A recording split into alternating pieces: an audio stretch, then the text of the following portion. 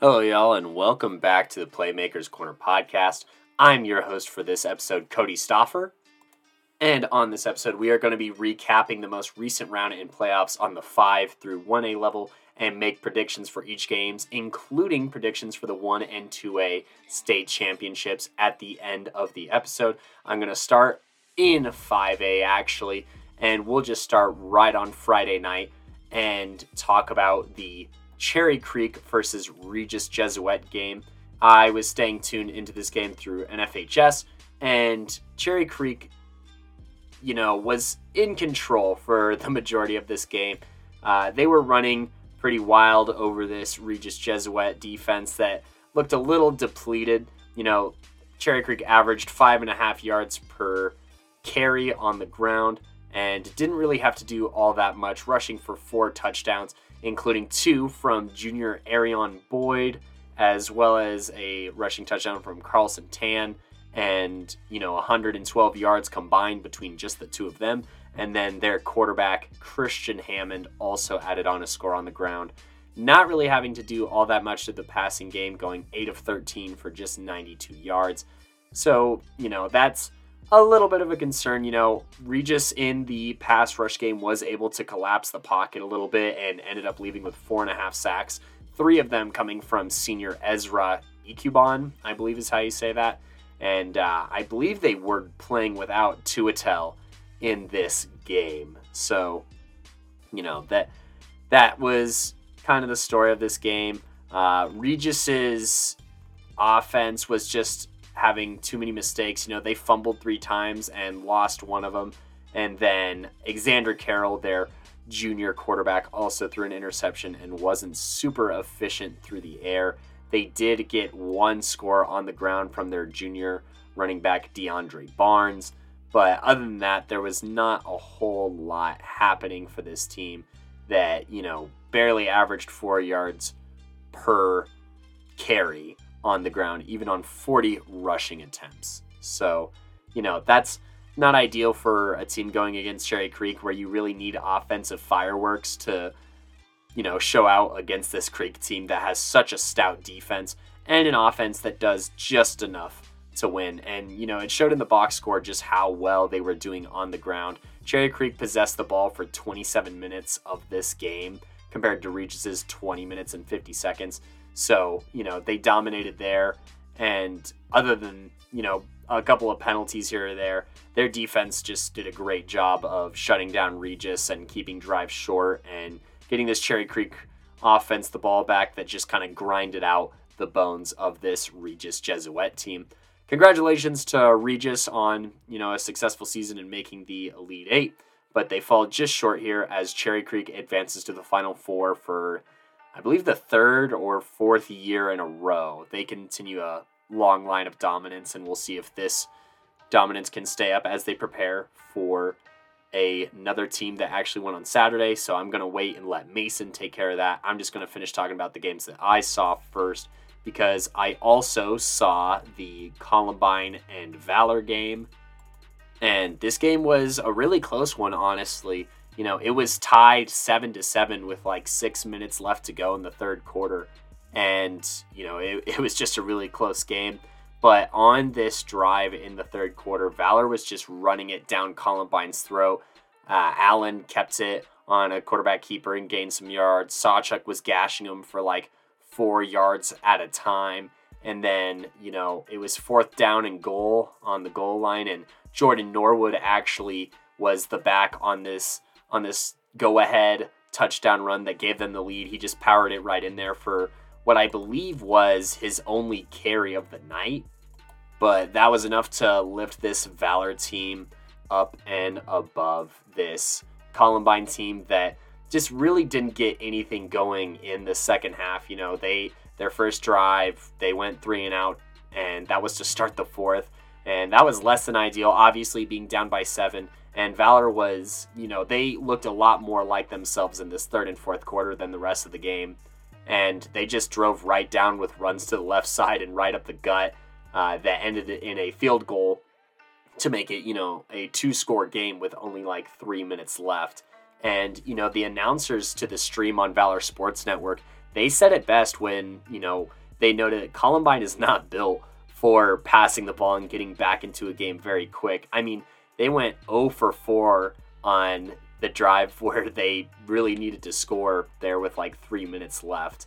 And yeah, they couldn't even complete a pass, and the passes weren't entirely close. This is why Columbine routinely ends up watching the championship game from home, and I'm going to maintain that opinion until they actually run an offense that's not based out of middle school. So you're wasting all those big linemen by not allowing passing games and whatnot. And yeah, that's just inexcusable, and that's what ends up getting you sent home. They ended up stopping Valor on a turnover on downs, but the game was already over, and they only completed one of their 2 last passes. And Valor had, ended the game. And so I think that, and one of my notes here was they stay in the quarters every year because, they lose to heavyweights who know how to throw the ball. And that was the case this year. And, Valor, they didn't throw all that much, but I mean, Gavin Sawchuk, he took 1 reception for 59 yards into the house for, one of their 2 touchdowns of the night. And also want to give a quick shout out to Gavin Sawchuk, who on this 39 carry, 174 yard night actually broke Christian McCaffrey's all-time record for rushing yards in school history.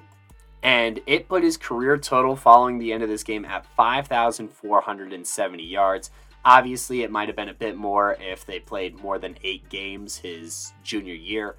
But, congratulations to him and, this Valor team for being dominant for the past few years as they were in Christian McCaffrey's time.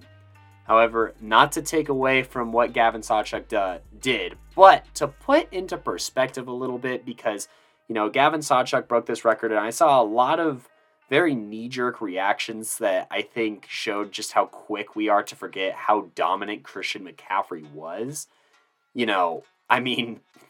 Look, he broke Christian McCaffrey's record, which was 5,340 yards through 4 years. He still has to catch up to his rushing touchdown record, which is 86. Gavin Sawchuk is at 74. He probably won't catch it in these next 2 games, but, that's fine, and you can attribute that a little bit to that lost junior season.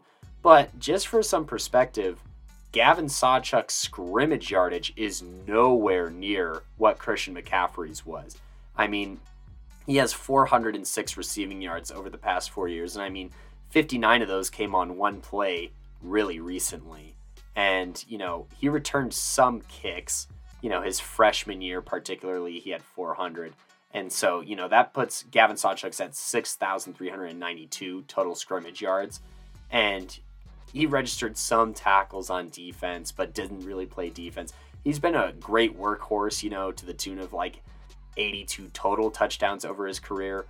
But, people are so quick that they want to call Gavin Sawchuk the best Eagle in Valor Christian history. And I have to respectfully disagree.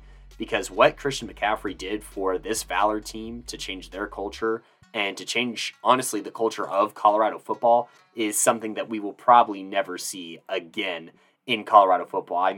Look, 5,340 yards, 86 rushing touchdowns, including over 20 his last 3 years.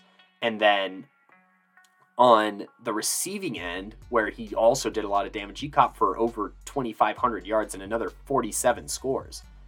Not to mention, he had another 315 kick return yards. And as a punt returner, he was incredibly dangerous, where he had 571, including 250 plus his junior and senior year. So he was a huge contributor on special teams as well, returning all 4 years. And, a couple occasionally passing the ball as well on trick plays. But on defense, he also contributed quite a bit. Maybe not so much in the tackle department, where he only had 25 over his 4 years, including 12 as a junior. But he had 4 interceptions in those 4 years and another 5 pass deflections, as well as a fumble recovery that he took for 30 yards, a blocked punt, a blocked field goal, and almost 100 return yards on those interceptions. So he played a lot more on other facets of the ball, and the dude scored, 86 rushing touchdowns and 46 or 47 receiving touchdowns for 141 total touchdowns. I mean, you got to be kidding me. He is the best Colorado athlete to come out of this state. And I just wanted to remind people of that because people are so quick to forget, and these parents are so quick to forget where, Colorado football history comes from. I mean, he had almost 9,000 yards from scrimmage. That, we will never see something like that probably ever again. So just want to put some respect on Christian McCaffrey's name. Gavin Sawchuk, he's going to end with over 6,000 and have a heck of a career and have a good career over at Oklahoma University as a power back. But just to remind people who are quick to say Gavin Sawchuk's the best Valor Christian player in Valor's history, just because he passed the rushing total, slow down a little bit and show some respect to the legends, while also respecting that he's a heck of a power back and one of the best backs in the past decade.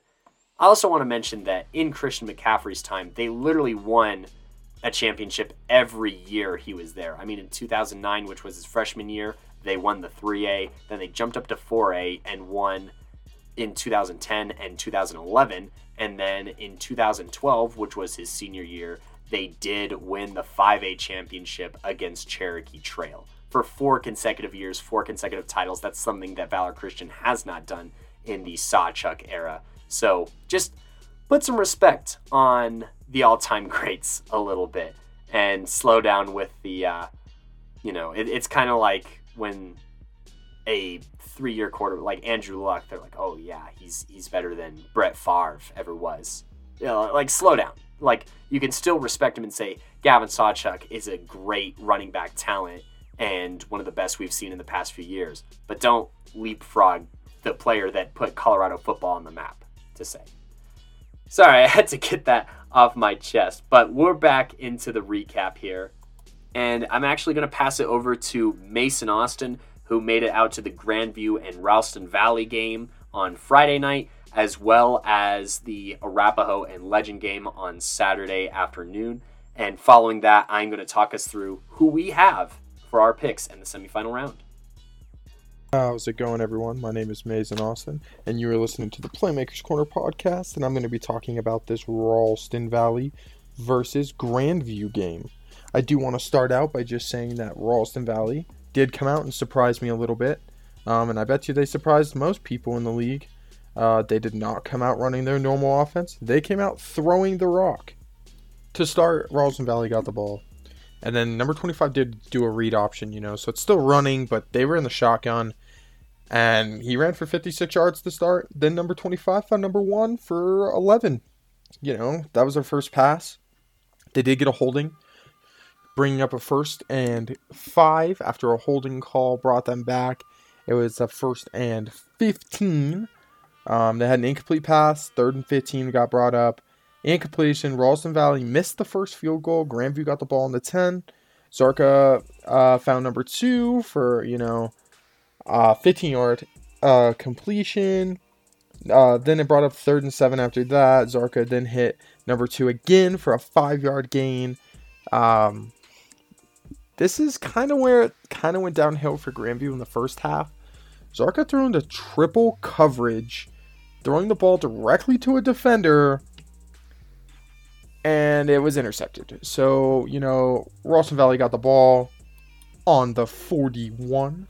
Then, after that, Ralston Valley hands the ball off to number 3. He gets 8. Then number 58 for this Grandview defense sacks number 25. Then number 25 hits a screen play to number 15, who gets 15 yards. At this point, number 25's throwing motion and everything looks pretty nasty. He looks really, really good.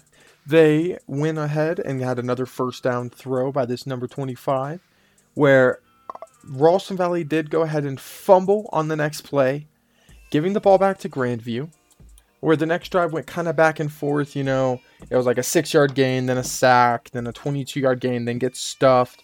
But then the QB for Grandview throws to number 80 for a beautiful 24-yard gain, but he fumbles. And number 29 of this Ralston Valley defense did go ahead and recover. Then this Ralston Valley team tried to take a shot. They threw it down the sideline 2 defenders for Grandview did go ahead and break it up. On the next play, Ralston Valley did a beautiful pull block, which gave number 3 the room to go 60 yards. 60 on one play. Then the next play, number 1 for this Grandview team had an insane pass breakup. It would have been a touchdown. Broke it up. Then they sacked the quarterback for Ralston Valley. Number 93 did that. But then RV had a field goal. 9:39 left in the half. Ralston Valley up 3-0. This next drive for Grandview, after they get the ball, kind of just stalls out. Number 2 dropped a beautiful pass that would have been a first down. It brought up a 4th down. Grandview punts. So then, Ralston Valley is using their athletes to their best of their abilities tonight. Throws it down the sideline again. Number 8 for Grandview gets a pass interference, as he should. He was holding really, really bad. Personal foul for number 11 on Grandview for a late hit. Grandview getting a little chippy on this defense, making some mistakes, kind of shooting themselves in the foot a little bit. But here it is. Number 3 has a 2-yard touchdown run, 10-0, 5:13 in the half. Ralston Valley is winning right now. Now, coming out of this next drive, they had a couple good plays for, Grandview, a 10-yard reception, 4-yard gain. Then they got tackled for loss by number 1 of this Ralston Valley. Then, this QB finds number 2 for 25 yards, and things are looking a little bit up. But then number 29 on the very next play, they run a similar play to the one before. He looks off one defender, throws it down the field. Number 29 of this Ralston Valley defense makes a play and intercepts the quarterback for his second interception of this game. Ralston Valley did go ahead and throw a couple passes, run a couple plays, just ran out the rest of this clock for the half. There's only, 2 or so odd minutes left. It was 10-0 at halftime. Ralston Valley up, Grandview ball to start the half. They start the half with a false start. Number 22 gets a 4-yard gain, bringing up a 3rd and 9. Then it was, a sack by Ralston Valley, bringing up a 4th and 15. Grandview, this is where they kind of shot themselves in the foot again, where they hit the returner when he called a fair catch off of their punt, giving Ralston Valley great field position. Now, this is where this Grandview defense did start to turn up a little bit. 1st and 10 on the 21-yard line for Ralston Valley. Stuffed on 1st, stuffed on 2nd. They gained a couple yards on 2nd. 3rd and 6. Then they did go ahead and get a sack by number 57 of this defense for Grandview. Then they did miss another field goal, but it was kind of partially blocked by number 21 for Grandview, and the ball was on the 21 when Grandview started this next drive, where their QB hit number 21 for 12. 22 got 2 yards. They had an incompletion, then an ineligible receiver downfield call, which really hurt. Bring up a 3rd and 12. But here's where, this Grandview's fast-paced, easy strike ability hit, where, this quarterback hit number 21 for a 50-yard touchdown, bringing up 7-10 with 6:25 in the 3rd. Ralston Valley got the ball back, gets stuffed multiple plays consecutively, bringing up a 3rd and 7. Grandview really pressured this quarterback and put him in a bad situation where he threw the ball basically to the dirt because he didn't want to throw an interception, bringing up 4th and 7. Ralston Valley punts the ball to the 17 of Grandview. Grandview gets the ball, starts driving a little bit. Then number 52 stuffs number 22 right at the line. Number 3 drops a perfect throw. Timeout Grandview, brings up a 3rd and 7. This is where this QB gets hit while throwing. Not exactly sure how he made the throw, but it got to number 81 for a 1st down. Number 22 then went for 15. Then number 3 caught a reception for 9. And then number 2 gets a reception for 22 yard on a post route for a Grandview touchdown, where they do miss the field goal, and it's 13-10. Grandview winning. Ralston Valley comes out with a big play where number 25 hits number 1 for 35 yards. They had an 8-yard gain. Then, number 57 of this Grandview defense gets a tackle for loss. Number 25 is he underthrows his receiver, who's wide open. This would have been a touchdown. Personal foul for roughing the passer gives Grandview another reason to be mad, because they just got another penalty, but it gives Ralston Valley a first down. And then number 25 runs after breaking a sack for 6 yards. Then number 3, on a power run, they brought out the old offense in the red zone. Gets, kind of like a 5-yard pickup for a touchdown, putting Ralston Valley up 16-13 with 9:22 left in the fourth quarter. Grandview then goes on the offensive, gets a couple big plays, but then because of this Ralston Valley defense making some beautiful reads on a couple screen passes and a couple short bubble routes, did bring up fourth. Grandview did punt back to Ralston Valley. Then Ralston Valley did get a holding penalty on first down, bringing up a 1st and 20, incompletion 2nd and 20. And this is where this Grandview cornerback, number 1, had a beautiful, he's been playing really well all game, but he had a beautiful pass breakup, bringing up a 4th and 8. So on this next drive, Ralston Valley could have had an opportunity to kind of get this defense off, their defense off, and give their offense another chance to just run this out. But they had a late hit out of bounds where the QB runs around the corner, gets forced out of bounds. They hit him out of bounds. It was a bad hit, very bad. But, gives them the first down, where then it inevitably leads to number 3 with a 6-yard touchdown reception. 40 seconds left on the clock. Ralston Valley gets the ball on their own 30. Incompletion on first. Incompletion on second. Incompletion on third. Then an incompletion on fourth brings up a turnover on downs, where Grandview ends up winning the game 20-16 on an improbable comeback. And I just want to say, man, this was a really fun game to go see, watch. Great job to Ralston Valley. They called a great game. They couldn't have called anything better, but I think if they would have passed a little more throughout the year, they might have been in position to finish a couple more of these drives. Now, to call out a couple players, I'm going to start with number 2, Jackson Hanson, for this Ralston Valley team. And also number 2, Bubba Har. They both played insane, caught some great balls thrown by their quarterback, number 25, Logan Madden. This kid surprised me, coming out throwing the rock very solidly. Between them and the 2 wide receivers, they kind of got the ball done. But number 3, Laird Jones, also got it done for them. Another great run, and every run that he did was just getting it done. But then on this Grandview side, number 12, Liam Zarka. Not only did he have, kind of a rough start to the game, but he really shook off the rust, came in, played amazing. Number 27, Brody Robinson, was playing some insane middle linebacker. Number 22, Musa Al-Safar, was running this rock like a madman. He had some short gains that were very effective, but he had some big gains that got it done when they needed it.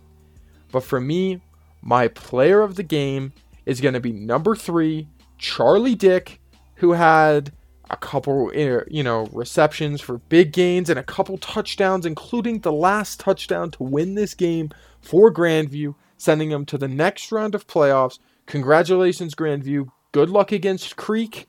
And great job, Ralston Valley, on the game you guys called. And I hope to see more of that next season. And that was all of the Friday games. So you had Cherry Creek, Grandview,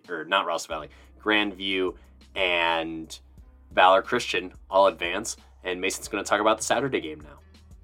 How's it going, everyone? My name is Mason Austin, and you were listening to the Playmakers Corner podcast. I'm going to go ahead and talk about this Arapahoe versus Legend football game. Now, I'm going to start by saying, this is going to be kind of a quicker recap. This was a blowout, but Arapahoe did start with the ball.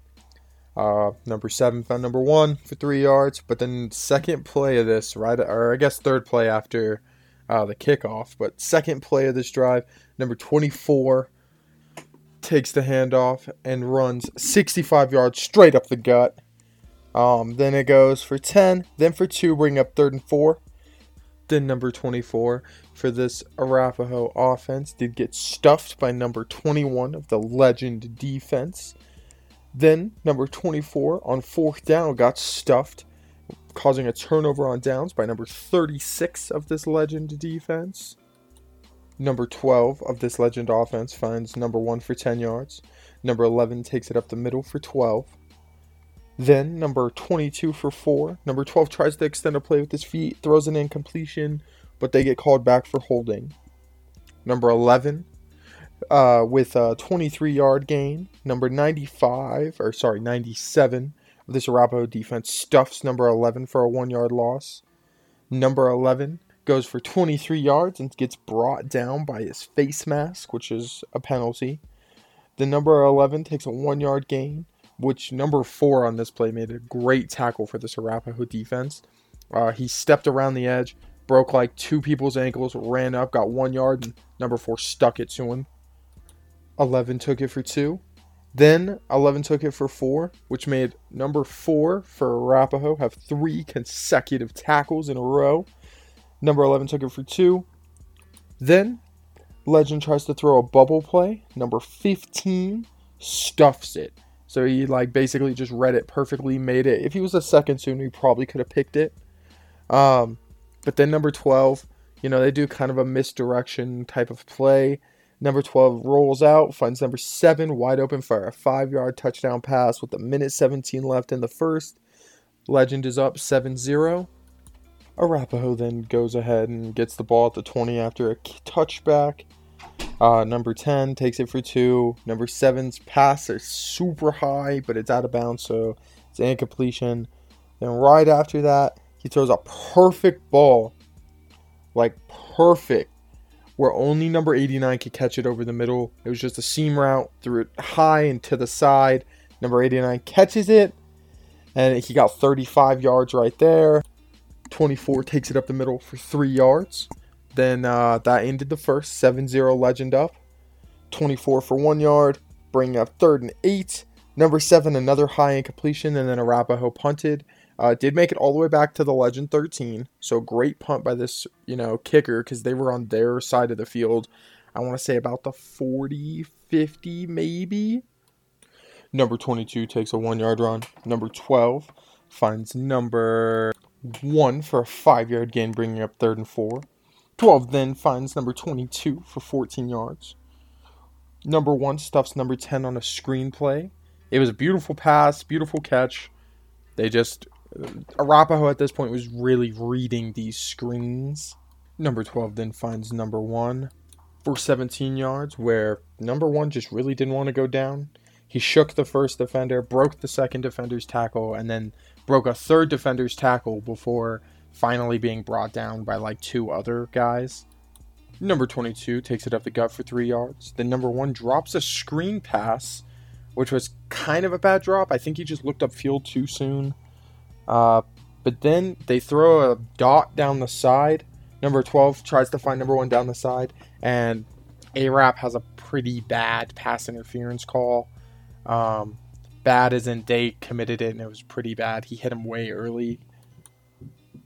Then number 24 for 4 yards, number 11 for 2. Number 11 gets stuffed by number 40, bringing up a 4th and 3. Legend takes the first of their timeouts. Number 12 catches a double pass here in the red zone. So it was kind of weird. They handed the ball off. He ran a sweep, tipped it back to the last guy, to his receiver, where his receiver found a wide open number 12 for a 12-yard touchdown catch. 14-0, 4:49 left in the half. Arapahoe gets the ball on the 20, gets an encroachment by Legend. 24 takes it for 4, bring up a 2nd and 1. 24 gets tackled for loss for 3. Then stuffed on third, 4th and 6. Arapahoe punts. Legends ball gets on the 45. 11 takes it for 5. Stuffed by number 40. Tackle for loss by him for minus 2 yards. 12 finds 10 for 15 yard with a beautiful toe tap. I just want to take a second to say, it was like the toe drag swag you see in, the NFL. That's the type of catch this kid made. Number 12 then finds number 11 on a wheel route where he just beats his defender. He lays it out there, and I thought this ball was overthrown. This kid is quick. He gets there. 21-0 with 1:17 left in the first half. Arapahoe gets the ball, gets a false start, but then number 25 has beautiful coverage for this Legend defense. This would have been a touchdown. He comes over the top of the offensive player, I guess, from behind, makes a play. Beautiful. You can't get better than that. Now in this next play, number 7, he kind of extends the play by running outside, because this Legend defensive line has been in this guy's face the whole game. And he extends the play, launches it down the field for 45 yards. Number 23 mosses 2 defenders. He goes in front of one and above the other, catches the ball, rips it out of the one guy's hands, ends up with the ball in his hands. Beautiful catch. Number 7 finds number 10 for 12 yards. Arapahoe takes a timeout with 44 seconds left in the half. Number 7 takes a run straight up the middle for 2. Then he finds number 1 for a 45-yard toe tap touchdown in the back of the end zone. Perfectly placed ball where no one else could get this. Perfectly placed catch. His feet were both in bounds, let alone, just being able to make the catch as high as he had to go. He climbed a ladder for it. After the extra point, it ended up being 10.9 seconds left, 21-7. But this is where Legends showed their kind of dominance in this game, I think. This is a huge turning point. Arapahoe just scored. Momentum was on their side. Kicks the ball to number 1, where he takes it 97 yards, running out the last 10.9 seconds of this clock, and scores a touchdown with the extra point, 28-7 going into half. Legend up. Now, coming out of the half, Legend did get the ball. They went 3 and out, punted back to, Arapahoe. Arapahoe gets a false start. Then they start driving. Brings up a 4th and 8. Then turnover on downs in the red zone yet again for this Arapahoe team. At this point, the fans were saying it. I was saying it. Arapahoe would have a lot closer game if they would have taken the 3 field goals, because they were in field goal range. They were, 10 yards, 11 yards out.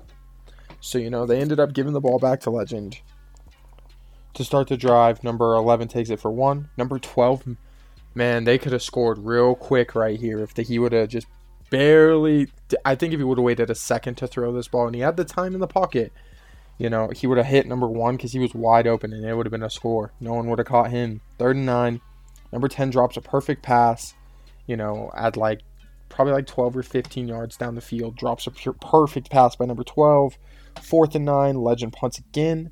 They come out incompletion. Number 7 finds number 17 for 4 yards. 3rd and 6.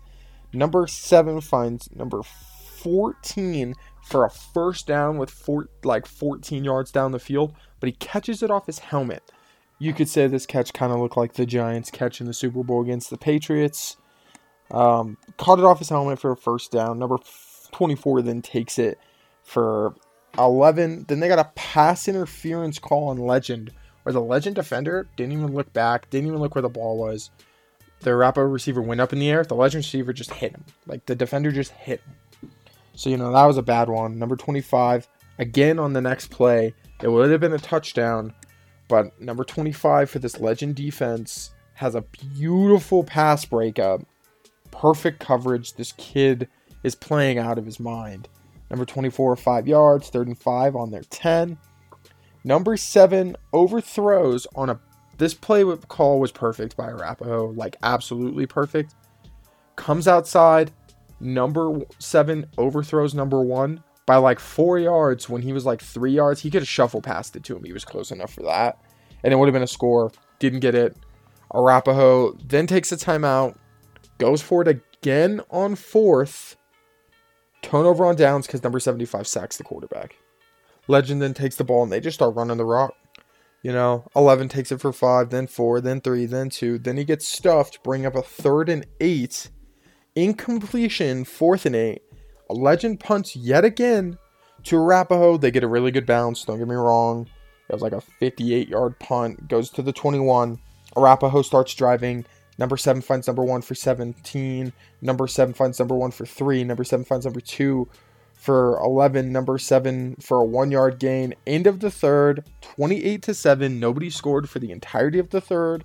Even though Arapahoe was in, they were in position to score multiple times. They have an incompletion. The number 69 drops a perfect pass. Like, this pass was in his hands. He should have caught it, dropped it. Incompletion. Then number 10 gets stuffed, bring up a 4th and 9. Number 7 to number 1 for a toe tap catch for 12 yards, bringing up a 1st and 10. An incompletion is thrown after that. Throws it to number 69, and he fumbles in the red zone, giving Legend back the ball where they get stuffed on 1st. They call a timeout. Number 11 gets a 4-yard gain. Number 12 finds number 1 for 55 yards. Barely brought down. Like, if he would have broke the tackle, no one was anywhere near him. Number 11 gets stuffed. Number 11 gets stuffed by number 85. 3rd and 11. Number 12 has an incompletion. But they call it a holding on Arapahoe because, he throws it over the middle. And it ended up giving them like a 4th and 1 is what they ended up with. Then number 12 finds number 1 for a 14-yard touchdown pass with 5:36 left in the game, bringing it up to 35-7. So this is where I left the game because I knew it was over. 5:36 left in the game. Arapahoe did go down and score one more time, ending the score at 35-14 to end the entirety of this game. But I feel like the play calling for Arapahoe was kind of uninventive at times. And I feel like they needed to produce in the red zone. Because they drove down to the red zone 6 times and only had 7 points at that point to save for it. Now I am going to call out a couple names here. To start, I'm going to start with the Arapahoe side. Cole Hansen was playing out of his mind. Number 7. Number 10, Pyreese Miller was playing out of his mind. They were both trying to get everything they possibly could. Not to mention number 24, DJ Montoya, playing exceptionally good. And number 4, Alonzo Ramirez, on the defensive side, was getting it done for this team. He was on almost every tackle. He probably had 14 tackles in this game, and 6 of them solo tackles. Now, number 85, Jared Ramos, he was on that defensive line almost alone, as it seemed. They didn't have number 8 or number 99, 8 being Jackson Adams and 99 being Exodus Johnson. And it was shown that they missed these two on this defensive line because, they weren't getting the pressure that they normally would. And I think it might have been a little bit different of a ball game in that first half if they could have brought a little bit more pressure on this quarterback. He had all day at times. Now for this Legend squad, I got to call out number 1, wide receiver Jackson Brush. He had an insane game, but number 11, Bryce Vaz, was getting it done. He was running the rock. He caught that wheel route that I didn't think he was going to catch, but, he was fast enough to catch it. Number 12, Colton Warner, was getting it done on that offense. He was just throwing the ball at will. Number 32 linebacker Cam Morrison and number 36 linebacker Caleb Bolden, both getting it done for that defensive line. They were playing linebacker, but they were rushing a lot. Now, number 77 Cruz Garcia, I watched him get in the face of the quarterback of Arapahoe many times. But the player of the game for me has to be number 12, Colton Warner, playing out of his mind. That's all I really could say, and thank you for listening. And thank you, Mason, for filling us in. So now that all of the 5A games have been recapped by myself and Mason Austin, I'm actually going to take us through the picks and the sides of the bracket. So we will have facing off in the 5A semifinal round. You have on the right side of the bracket the Cherry Creek Bruins versus the Legend Titans. And on the left side of the bracket, you have the Valor Christian Eagles versus the Grandview Wolves. This is the only bracket, I believe, that has 1, 2, 3, and 4 all remaining. Yeah, because it didn't happen on the 2A level and it didn't happen on the 1A level either. So this is the only bracket that has the top 4 seeds here in the semifinal round. And I'm going to go through the picks here. So over on the left side, you have the Valor Christian Eagles versus the Grandview Wolves. And I'm going to go through Simon's and then Mason's pick here. So Simon here is going to choose the Valor Christian Eagles. He noted Grandview had a great run, but Valor has a lot of talented players at many other positions on this squad. I'd be surprised if Valor made it this far just to not go to state. And then Mason Austin is going to also second the Valor Christian Eagles. He said this game could go either way, but Grandview has to play perfect to beat Valor, and Valor does not have to play perfect to beat Grandview. So I think it comes down to Valor having higher talent on their defense. And while I think that Grandview is a very talented squad, I think you are asking a lot of Liam Zarka here to pull out a win over this Valor defense, and I am going to triple down on Valor Christian taking this win over the Grandview Wolves. I just think that their offensive line is the best that Grandview will have seen at any point this season. And, you know, against a similarly high-level team in Cherry Creek, they did not put together quite the game that they needed to beat a Cherry Creek. They were just shy. But I think that Valor's offense is better than Cherry Creek's and has a bit more, explosiveness to it and experience under center. Whether it's better than Christian Hammond or not is up for debate. But Colton Allen definitely has more experience than Christian Hammond, and I think that's going to present some tough matchups here for Grandview, and Valor will advance to their third consecutive state title appearance here. And you heard it here first. PMC, we are tripled down on Valor Christian beating the Grandview Wolves. But we obviously wish both these teams the best of luck. And, we love to be proven wrong. So, Grandview, if you're listening, just go shut us up by getting a dub.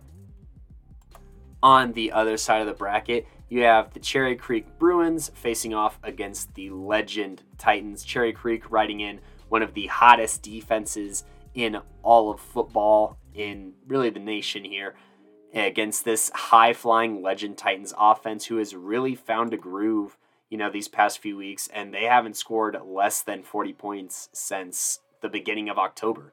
So this is a clash of differences here, and on the Simon front of things, he's going to opt he's going to err on the side of defense wins championships. He's taking Cherry Creek Bruins over Legend and is quoted as saying, Cherry Creek's defense has balled out all season, and if they are for real, they will shut down Legend right here.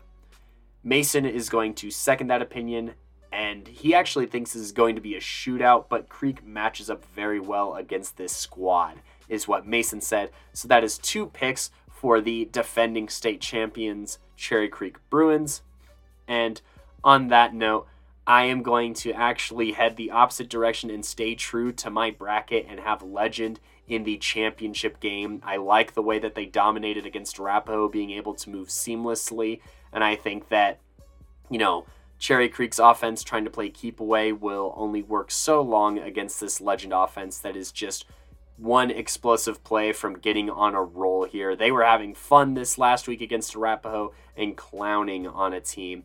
And I think that that is exactly the vote of confidence that I need from a Legend team who I think has a solid enough defense to, make Cherry Creek work, and Cherry Creek might have to beat this team over the top, and that's where Legend wants you to be, is trying to keep up in a shootout. I am going to take Legend here and be the only one for PMC who takes the Legend Titans.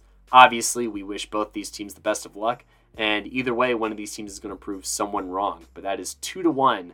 PMC is voting for the Cherry Creek Bruins to win on this 5A level. We're going to take a quick break here, and when we come back, we will talk 4A playoffs coming up.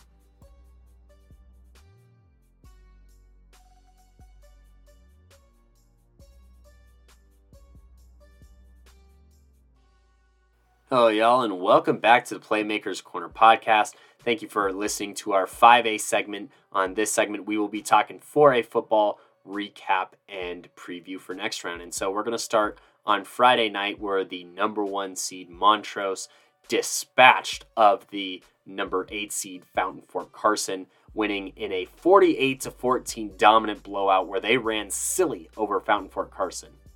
While Montrose didn't run for a touchdown until 3 minutes were left in the first, they ran for 4 touchdowns in the second quarter before sprinkling in a passing touchdown just before half to make it 42-0 heading into half.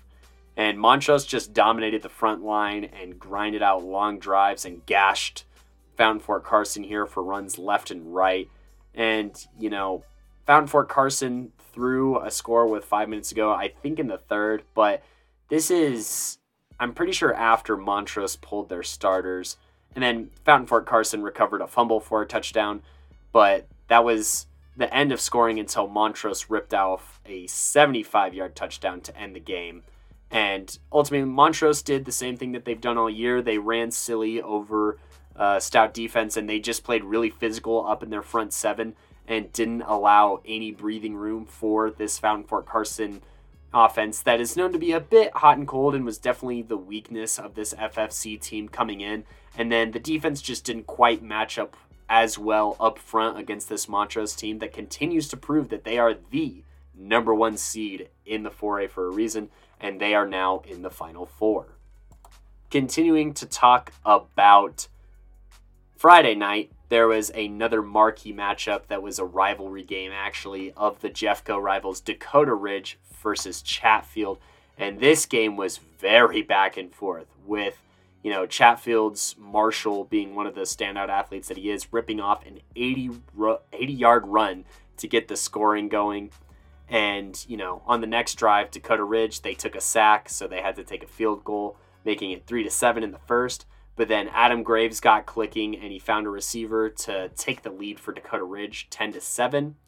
And then Chatfield had a receiver that actually slipped on a throw, and an acrobatic diving interception was made for Dakota Ridge. And then either on the next play or the play after that, Noah Triplett ripped off a long touchdown run, as he has all season, to increase this Dakota Ridge lead to double digits, making it 17-7. And Chatfield was unable to respond, missing a field goal heading into half and being down by double digits. Starting out of the half, Dakota Ridge did get another touchdown here to increase their lead to 17, with 2 minutes left to go in the third quarter. So Dakota Ridge had to be feeling good. They feel like this was the year that they could finally get the monkey off their back and go to state and secure a dub. But Chatfield had something else in mind with the combination of Mason Lowe and Jake Marshall both scoring touchdowns here in the third quarter and, closing the gap of this game to a, 21-24 score heading into the fourth quarter. And then that is when this game started to get really crazy. Chatfield, they found an opening over the top when Mason Lowe found Brock Narva for a 29-yard receiving touchdown and taking back the lead from Dakota Ridge to make it a 28-21 ball game, or a 28-24 ball game, I should say. But then on the very next drive, Adam Graves hit a wide receiver deep downfield, and just this wide receiver beat both of the defenders on a straight-up foot race to retake back the lead, 31-28. But, Chatfield, they were not going to be shaken so easily because Jake Marshall on the very next drive ripped off a long touchdown run, a 70-yard touchdown run, as a matter of fact, to make this to take back the lead here for Chatfield. And just a few minutes later, Brock Narva would put icing on the cake here, in making this a 2-possession game as Chatfield made their lead 42-31. So, Dakota Ridge, they need 11 points here in the last 4 minutes of the game. But unfortunately, a pass gets deflected off of a Dakota Ridge wide receiver. And, this drive was looking really good where Graves found a hitch. They ran for a first down. He had a great pass in between 2 defenders to Dante for a pickup of 20 yards or so. Another hitch for 8 yards. And they were driving really hard on this Chatfield defense, and they did not have a solution. And, Adam Graves looked great on this drive. He found another hitch where, it was understood that Chatfield was playing a bend, don't break defense. You could see Graves on the next play go through all of his reads before going to a dump off for like 3 yards. And then on this deep slant, it popped off the shoulder pads or the defender punches it up. And, Mason Gallagher for Chatfield ices this game truly and surely with an interception. And Chatfield sends Dakota home. This was a very intense back and forth game, much like the first one was, where Dakota Ridge won by a single point over Chatfield. Chatfield was not going to be bested twice by Dakota Ridge this year, and they will advance to the semis to face the winner of the game that Simon is going to fill us on, who was the other Friday night game. What's good, y'all? Welcome back to the Playmakers Corner podcast. My name is Simon Villanos, aka Coach V, and I'm going to talk about this Pine Creek versus Loveland playoff game. And this was a close one. We knew before going into this game that it would be a close one. I knew that before going there. And so here's how it went down. Loveland would travel to Colorado Springs to go ahead and play Pine Creek at D20 Stadium. And right away, it got going. Pine Creek, they got the ball early on in the first quarter. They did decide to go for it on 4th and got it on a fake punt run. But eventually, Loveland would actually stop Pine Creek on 4th down and get the ball back. And, Loveland, they're a running team, so they did what they always do. They run it. And so on this touchdown drive, they ran it a lot. A bunch of different people carried the ball, including their quarterback, number 2, Garrett Harsted. I also believe number 4, Brandon Hensel, got some carries in there as well, mostly on sweep and end around plays. So there you go. But there was a pretty significant throw on this drive. It was like a 20-yard throw that Harsted completed, and so that will get them set up on the goal line, and then Harsted would go ahead and have a nice 10-yard touchdown run to make it 7-0 Loveland pretty early on. Now, Pine Creek, they have a pretty similar offense, and so that was obvious when at the 1 minute mark, Jojo Roy would break off a nice 30-yard run that almost went for more if he wasn't tripped up, but he was. And you know what? Going into the second quarter, it was Jojo Roy again who would have a 15-yard run that would get them to the 12 in the red zone around the 11-minute, 30-second mark. But, this Loveland defense held strong, and what happened is that Jojo Roy, he would not complete a crucial pass on 4th down, and so Loveland gets a pretty big goal line stand early on here at the 10-minute mark in the second quarter, and so Loveland would be driving. But, Pine Creek, they played tough defense, and so they would actually force a punt after 1 first down. And then this is kind of where, both teams went back and forth defensively. Loveland would then force a 3-and-out on Pine Creek.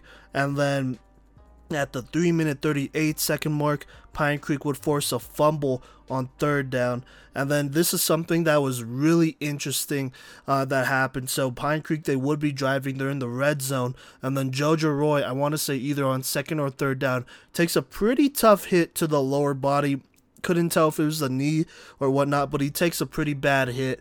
He was trying to roll out left. The linebacker was there, and he absolutely got nailed. And so Jojo Roy comes out of the game with an injury. And you know what? That Pine Creek would actually stall out, and they would attempt a field goal on 4th down, but they would miss it. And so there you go. Pine Creek turns it over in the red zone there at the 2-minute 22-second mark. Now at a minute 8-second, Loveland, they're running the ball and they're trying to, get another score here potentially. And so around the 23-second mark, Harstead does find his boy number 4 Hensel for about 30 yards on that reception. And then, they're in the red zone, or either in the red zone or on the edge of it. But a pretty costly intentional grounding play pushes them out of scoring range, and that basically ends that first half there. Now going into the third quarter, it's still a pretty close game. Loveland is only up 7-0 at this point. But in the first half, they're moving the ball pretty well. Now, in the second half, that would change as Pine Creek would get strong on defense and kind of discipline up here, and they would force a 3-and-out on that very first Loveland drive. And so, with that being said, at this point, Jojo Roy, he was on the sideline, but basically he was rolled out, and the freshman backup quarterback, Cameron Cooper, came in for Pine Creek. And so this is something that we got to keep an eye on going into next week, because we initially thought maybe Jojo would be able to go back in. We saw him kind of testing out, his legs and whatnot. It appeared to either be an ankle or knee injury, but ultimately Pine Creek decided to hold him out and go with their freshman backup, down 7-0. Now, he wouldn't do too much here throwing wise, but he would make some pretty interesting plays to kind of keep Pine Creek in this one, including a key 4th down conversion where he would basically just run it up the middle, get a couple yards here, and get that 1st down to keep this Pine Creek drive going. Then around the 4-minute 30-second mark, Pine Creek, they're driving and they kind of stall out, but they are in field goal range, and so they go ahead and hit a 38-yard field goal to make it 7-3. Loveland is still leading here. Following that, though, Loveland would get the ball, and Pine Creek would force another 3-and-out at the 2-minute 35-second mark to give Pine Creek the ball back. But they couldn't do too much with that, as they would get a 1st down before punting the ball right back to Loveland. And then all of a sudden, it's the 4th quarter. It is still 7-3. But in the 4th quarter, on 3rd down, Pine Creek's defense would get a huge tackle for loss. And then around the 10-minute mark, it was 4th and 2. And then number 27 on Pine Creek, I believe that is Landon Neal. He is a senior on this team. Would absolutely nail the running back of Loveland in the backfield on 4th down, going ahead and stopping them. And so Pine Creek has the ball, and they're driving once more. Now, they're having a pretty good drive, and then there is a penalty that makes it 1st and 25. And you know what? This is where Cam Cooper would kind of make a bit of an impact here. On 1st and long, he would rip off a really nice 22-yardish run where he juked a couple guys and then would slide to go ahead and make it a more manageable 2nd down. And then 2 rumbling runs later, it was Zion Hill that would go ahead and pound it in for Pine Creek here, making it 10-7 after the PAT. Zion Hill would take 3 carries, about 20-ish yards, and go ahead score for himself. Now Loveland, they still have a chance here, and there's only 3 minutes left in the 4th quarter where they get a huge play. The quarterback Harstead once again finds his boy number 4 Brandon Hensel for about a 50-yard reception here. Initially I thought maybe the ball was thrown out of bounds, and I think the corner did too, which is why he stopped. But Hensel, he would keep running and would go ahead and rip it off before finally getting dragged down here. Now, Loveland, they're driving, and so they're in the red zone. They would get a huge first down around the minute 31 second mark. That would put them inside the 4 here with a fresh set of downs with a minute 31 seconds. I believe Loveland maybe has a timeout. And so here's what happened with 54 seconds left. It is 3rd and 1. Pine Creek has stood strong on 1st and 2nd down, getting some, pretty solid tackles, preventing them from scoring, but it is 3rd and 1 here, and Pine Creek would come up with a big stuff to go ahead and make it 4th down and 1. And so with a couple seconds left, around, 40-ish seconds left in this football game, Loveland is in a 4th down situation, basically right up on the goal line. They need to get maybe 2 or 3 yards here to score and win this game. So it's either that or they kick the field goal. And so they decide to forego the field goal, which would tie the game, and go for the win here, potentially for the win here. And so here is the play with about 40-ish seconds left. Loveland, they go ahead and decide to call an outside run here to number 7, Tyson Williams. And you know what? This is not a bad call. If any run play was going to work, it would have to have been a sweep or one of these outside runs, because they were stuffing them leading up to this point. And so it made sense, but it did not matter. Pine Creek would go ahead and get a huge stuff led by Brett Alvey, I want to say, actually. And obviously a whole host of Pine Creek Eagles, but I believe it was Alvey who led the charge and hit the guy right before he could cross the line. And then the rest of Pine Creek came over and stopped that run. And Pine Creek would go ahead and survive after having that fantastic and sensational goal line stand, winning this game 10-7 over Loveland without their starting quarterback, JoJo Roy. Obviously, there aren't a lot of stats to talk about here. I'm just going to throw this out there. Both quarterbacks in total, there were 5 pass attempts. Each one completed 1, so 2 for 5, and they only threw for about 26 yards here, so there you go. And then rushing wise, on offense, Zion Hill, the senior running back number 8, would lead the charge with 31 carries, 165 rushing yards, and the game-winning touchdown to go ahead and put Pine Creek over the edge here. Defensively is where most of these stats lie, and so for Pine Creek, it was actually Brett Alvey, number 34, who led the team in tackles with 19 total tackles, 2 tackles for losses. I believe both of those tackles for losses, those TFLs, were sacks, which proved to be big because field position was everything for this squad. And so there you go, the middle linebacker Brett Alvey kind of being the MVP, the player of the game here, with 19 total tackles, 2 sacks, and those 2 TFLs, including the big tackle that would go ahead and shut down Loveland and end their season, unfortunately, and beat the defending champs there. And so Pine Creek will move on and play in the next round of the playoffs. And we'll see what the status of JoJo Roy is moving forward. It might be possible that, they're going to have to lean on their freshman backup, Cameron Cooper here, because I just don't know the extent of JoJo Roy's injury. And I know he has been battling some injuries the last couple weeks here, beginning, back late in the season. So just throwing all of that out there. We'll see what happens. Hoping the best for him. Congrats Pine Creek and for Loveland. I do apologize about your season. They are a very good football team, and, this was a hard-hitting one. So there you go there. And thank you, Simon, for filling us in on that game.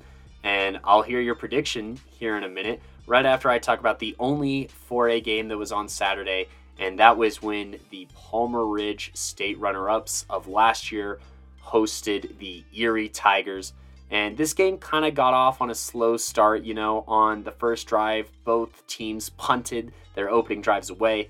This was before Blake Barnett started to get going here for this Erie team. And he found number 2 on a deep corner route on a beautiful pass to set them up in the red zone. But this ended up not mattering because number 10 for Palmer Ridge intercepted a bad Barnett read in the end zone to flip possession here and give Palmer Ridge a chance to capitalize on Erie's mistake. However, they did not. They didn't come away with any points, and they had a terrible punt that set Erie up on the 35 going in. And this drive ended with a longer Blake Barnett touchdown run to give Erie a lead 7-0.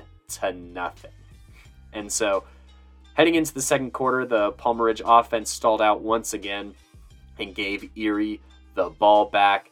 But this didn't matter because, it did matter because Erie, with the ball, Blake Barnett, he threw for a first down, and then number 5 for this Erie team, who is senior running back Caleb Tyson. He had some serious stiff arms and broke some tackles for multiple gains here, especially one that came on a 3rd down and 3. That was a gain of 7. But then Erie eventually faced a 4th and 3, and Blake Barnett had a quarterback keeper where he scrambled for a first down, and this set up Erie inside of the red zone. And this drive ended on another Blake Barnett rushing touchdown as he kept it on a 1-yard under scramble to increase the Erie lead 14-0. And so then you get a couple of punts and then stops and back and forth. And then Palmer Ridge here, they start finding a bit of a groove. Their quarterback finds number 81 for a big completion and first down. And then they complete a bubble pass on the next play for like 4 yards. And their quarterback shows flashes, every once in a while. He hit this wild throw where he was running to his left. He's a right-handed quarterback, mind you. And, he hit number 5 for a first down. Then another quick slant for a pickup of 5. And then on 3rd and 1 with 1:11 left, they did get the first down because of a roughing the passer call. And they got set up on the 27-yard line going in with under a minute left. But then the Palmer Ridge quarterback does, this thing where he just gets a little too confident. And so rolling left, he tries this weird sidearm, very, very unsound, undisciplined throw. And that ends on an interception where Erie kills this drive. And so, Erie, they get the ball back here with 40 seconds left. But they don't, get anything out of this. And, they go into the half with a lead of 14-0. Then to start the second half, Palmer Ridge gets the football. And, they end up having to punt on their first drive. And Erie gets the ball back. And, Erie ends up having to punt right back. And Palmer Ridge, on their next drive, they get a wild deflection that somehow lands in their receiver's hands and sets them up on the other side of the 50. And on the next play, they get a bubble pass that goes all the way to the house, but that is called back for a holding penalty, which is just, it would kill a lot of other teams. But Palmer Ridge, they stay composed. They get a deep pass to number 10, who gets behind the defense and sets up Palmer Ridge in the red zone. And Palmer Ridge comes away with the field goal, getting points on the board, and is down 14-3 to Erie. Then, Erie on the next drive, they're up 14-3, and Blake Barnett hits a beautiful pass just over the linebacker and just outside the cornerback for a first down on 3rd and 14. And then on the very next play, number 5, you guessed it, Caleb Tyson for this Erie team. He turns on the Jets and breaks off down the left sideline to increase Erie's lead 21-3. And so Palmer Ridge, they get the ball back with 5 minutes left in the third quarter, and they need a touchdown in this game if they're going to stand a chance. And, that's fine because Palmer Ridge, they respond accordingly. This is a very tenured and tested program. They do have a first-year coach here, but he's been around the block for a long time. We here at Playmakers Corner have a lot of respect for him, and he keeps these guys composed as they come and they get some big chunk runs and quick passes and get inside the 20-yard line. And, they do run for a touchdown, but that gets called back from penalty. But that doesn't matter because 2 plays later, they still find the end zone on a run where number 54 could not bring down the running back and cut into the Erie lead 10-21. On the next Erie drive, they they try to get a little cute here. So number 5, he takes a swing pass for an Erie first down, but that gets called back for a penalty.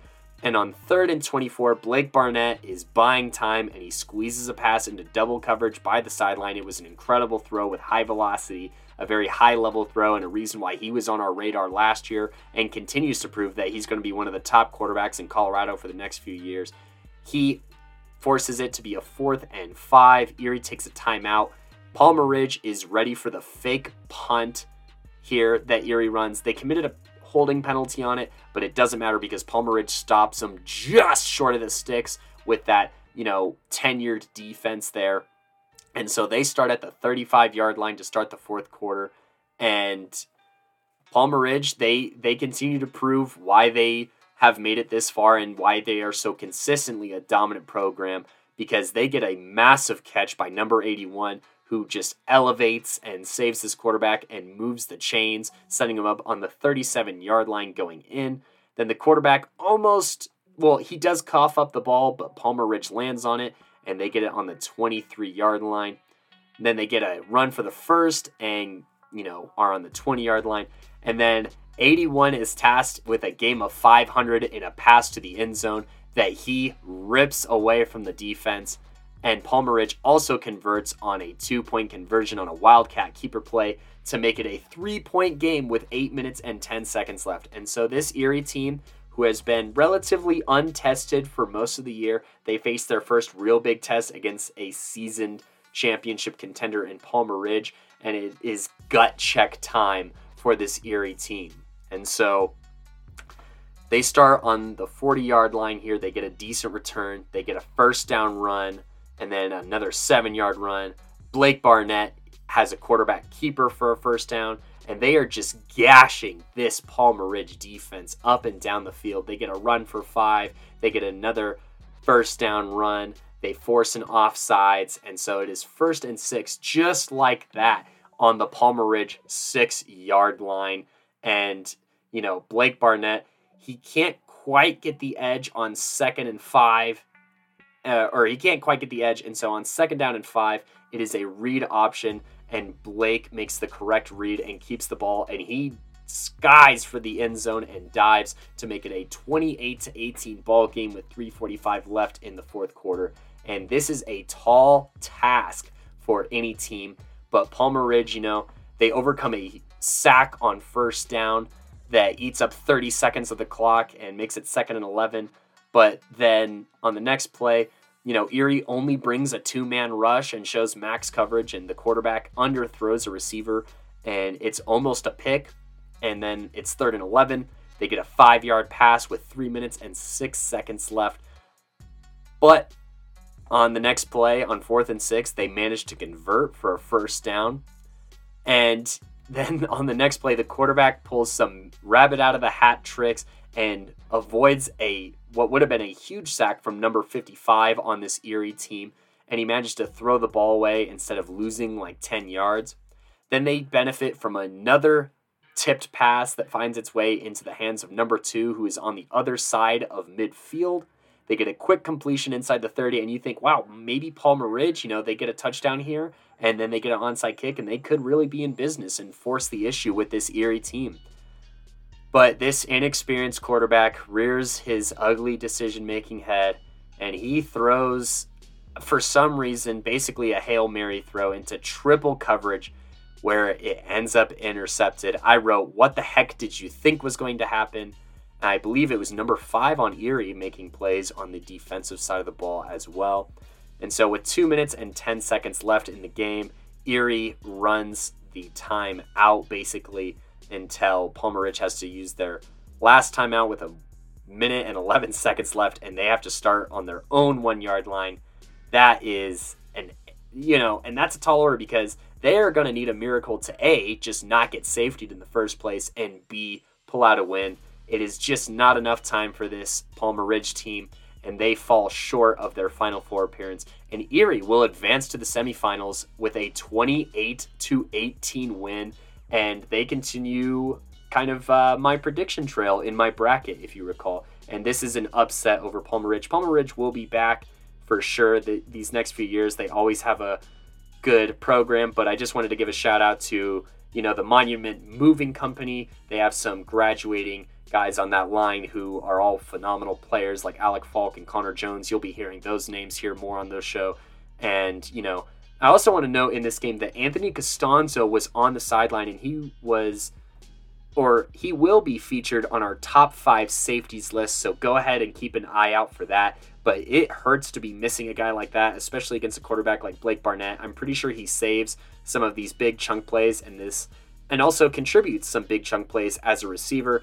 And you gotta miss that heading into this game. I'm not sure what his injury or status was, but he was on the sideline this game, and that hurts Palmer Ridge.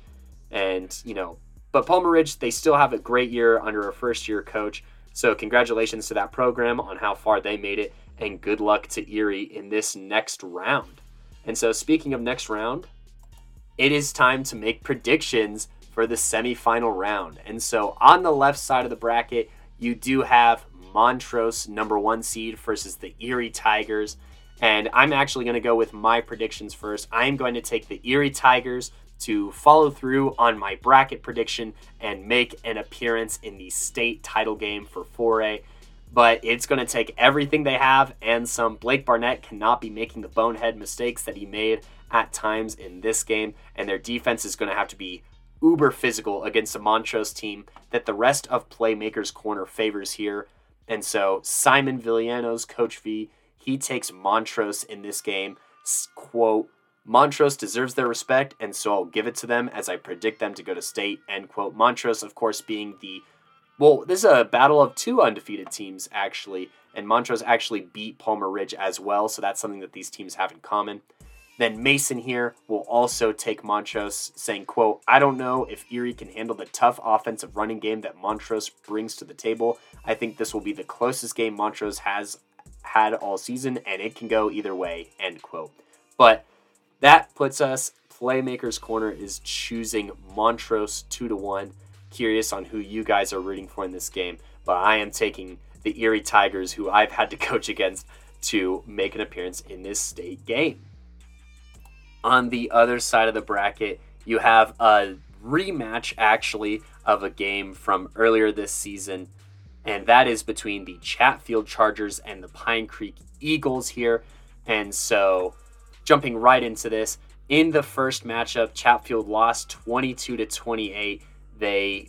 This was a very tough game, a very back and forth game, but one that didn't have the talents of Mason Lowe for Chatfield, who was a game changer in the Dakota Ridge game. And I think that Chatfield continues its revenge tour en route to its first state title appearance in some time, spoiling Pine Creek, who I'm not sure how healthy Josiah Roy is and if he's going to be able to play the whole game. And, Cameron Cooper, he's a really good freshman quarterback, but I think that this Chatfield offense is going to look way more dynamic than they did against Pine Creek the first time around, and that's going to put a heavier toll than was asked of this Pine Creek offense against the likes of Loveland. And so, in what should be a pretty high-scoring game, in my opinion, we should see a very similar score, but I think Chatfield comes out on top in this one. As for my co-hosts, I think that they are once again going to all disagree with me here. Oh wait, actually, Mason Austin is going to echo my sentiment here, where a lethal rushing attack will help the Chatfield Chargers win this game, but it will be a close one. So that is 2 picks for Chatfield, and Simon here is going for the hometown team, where he says, quote, if JoJo Roy is healthy, I think Pine Creek handles Chatfield like they did before and go back to the chip.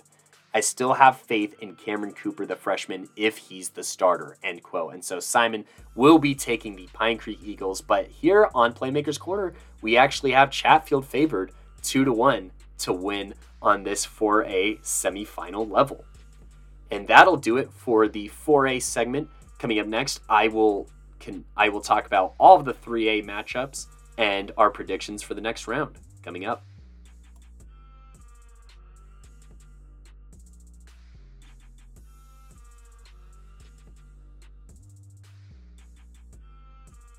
Hey y'all, welcome back to the Playmakers Corner podcast, and on this segment we are talking 3A football recap And we're going to start from the closer games and work our way to the games that weren't as close. And the closest game this weekend was Meade overcoming the Durango Demons in Durango 14-13 in what was one of the more upsets, one of the bigger upsets in Colorado football this past weekend. And, it started off with Meade on their opening drive converting 3 fourth down conversions, including a 4th and 2 on the goal line where they got a rushing touchdown from Sean Medlock, and they ate up 5 minutes on this incredibly long drive and a lead that, they would hold on to for quite some time in this game. And Durango, they were riddled with mistakes here. On their opening drive, they used their second timeout, and on Meade's opening drive, they used one, so they already were down 2 timeouts here in the very first quarter. And they, got sacked a couple of times, and they had to punt from within their own 5-yard line, which set up Meade great on, going in on the other side of the 50. But they just did not do well. They actually ended up turning the ball over on downs after being unable to convert on a 4th and 4 because, they turned over on downs. You get a couple of other punts here going back and forth. Durango then, they fumbled, and Christian Ayers for Meade recovered, giving Meade another chance to score. And, they ran for a first down and also got a long completion, but then they took sacks on back-to-back plays, putting them from the 13 all the way back to the 23 and setting them up for a 4th and 20 that they would not convert. So kudos to the Durango defense for holding it down. But, they missed a field goal with just under 3 minutes left in the first quarter, and so they remained scoreless. You exchange a couple of more punts here, but that was until Durango, they got their first play from scrimmage on their own 30-yard line. They managed to get a pass that took them all the way to the 28, and they would not miss out on another opportunity here as they completed a 5-yard touchdown pass to tie it up 7-7 with 8 minutes left in the third quarter.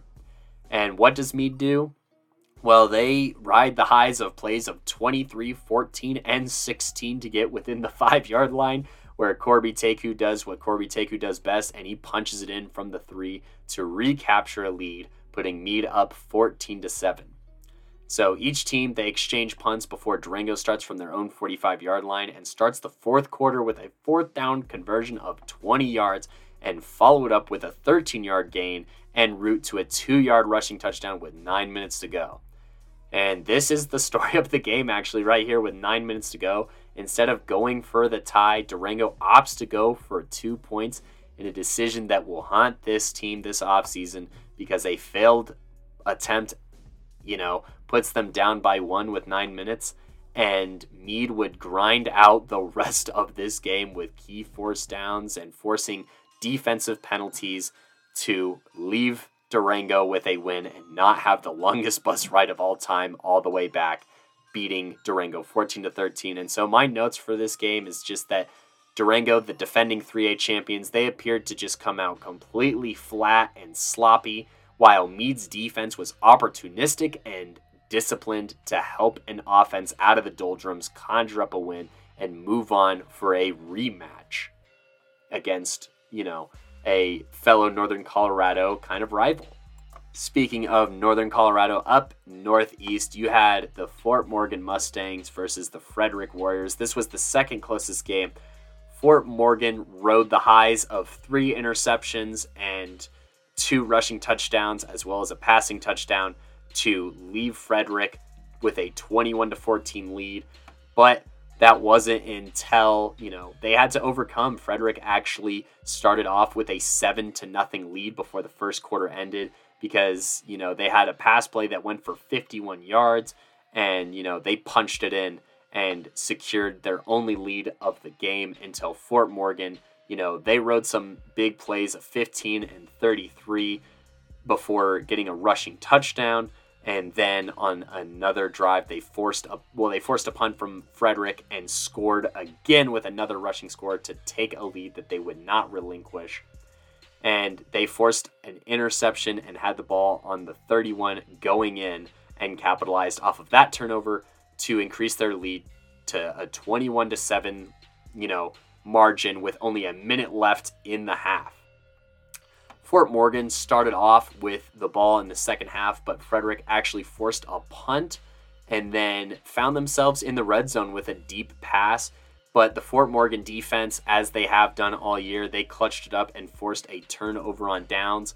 However, the Frederick defense returned to the favor and forced a turnover on downs to start the fourth quarter. And off of this turnover on downs, they got some favorable runs to set up a rushing touchdown with 8 minutes to go to close the lead to a one-score game, down 14-21. Fort Morgan, they turned over on downs inside of the Frederick 20-yard line, but before doing that, they ate 5 minutes off the clock and gave the Warriors only 2 minutes to tie this game before intercepting the ball once again on their own 22-yard line to seal the game and not allow overtime or any other nonsense. And so some of my notes from this game that I found somewhat surprising is that Frederick was passing the ball quite a bit for a team that has found so much success on the ground. I mean, their running back Parker Ayers had 25 rushing touchdowns this season. And another surprise is that the quarterback was making a lot of mistakes after throwing 9 TDs and 0 interceptions the regular season. He threw 3 interceptions on the day. I'm not sure if the depth chart was different or if it was someone else because I was not able to watch this game, but that was the story. And, I've seen this Fort Morgan team live, and I know that they have insane grit and toughness to them. But they are going to need to convert in the red zone if they want a rematch with, the number 1 seed, Roosevelt. Speaking of Roosevelt, that was the next closest game this weekend. They faced off against Holy Family, and, they jumped out to a 14-0 lead very quick before Holy Family found the end zone on a Rylan Cooney pass, making it 7-14 near the beginning of the second quarter.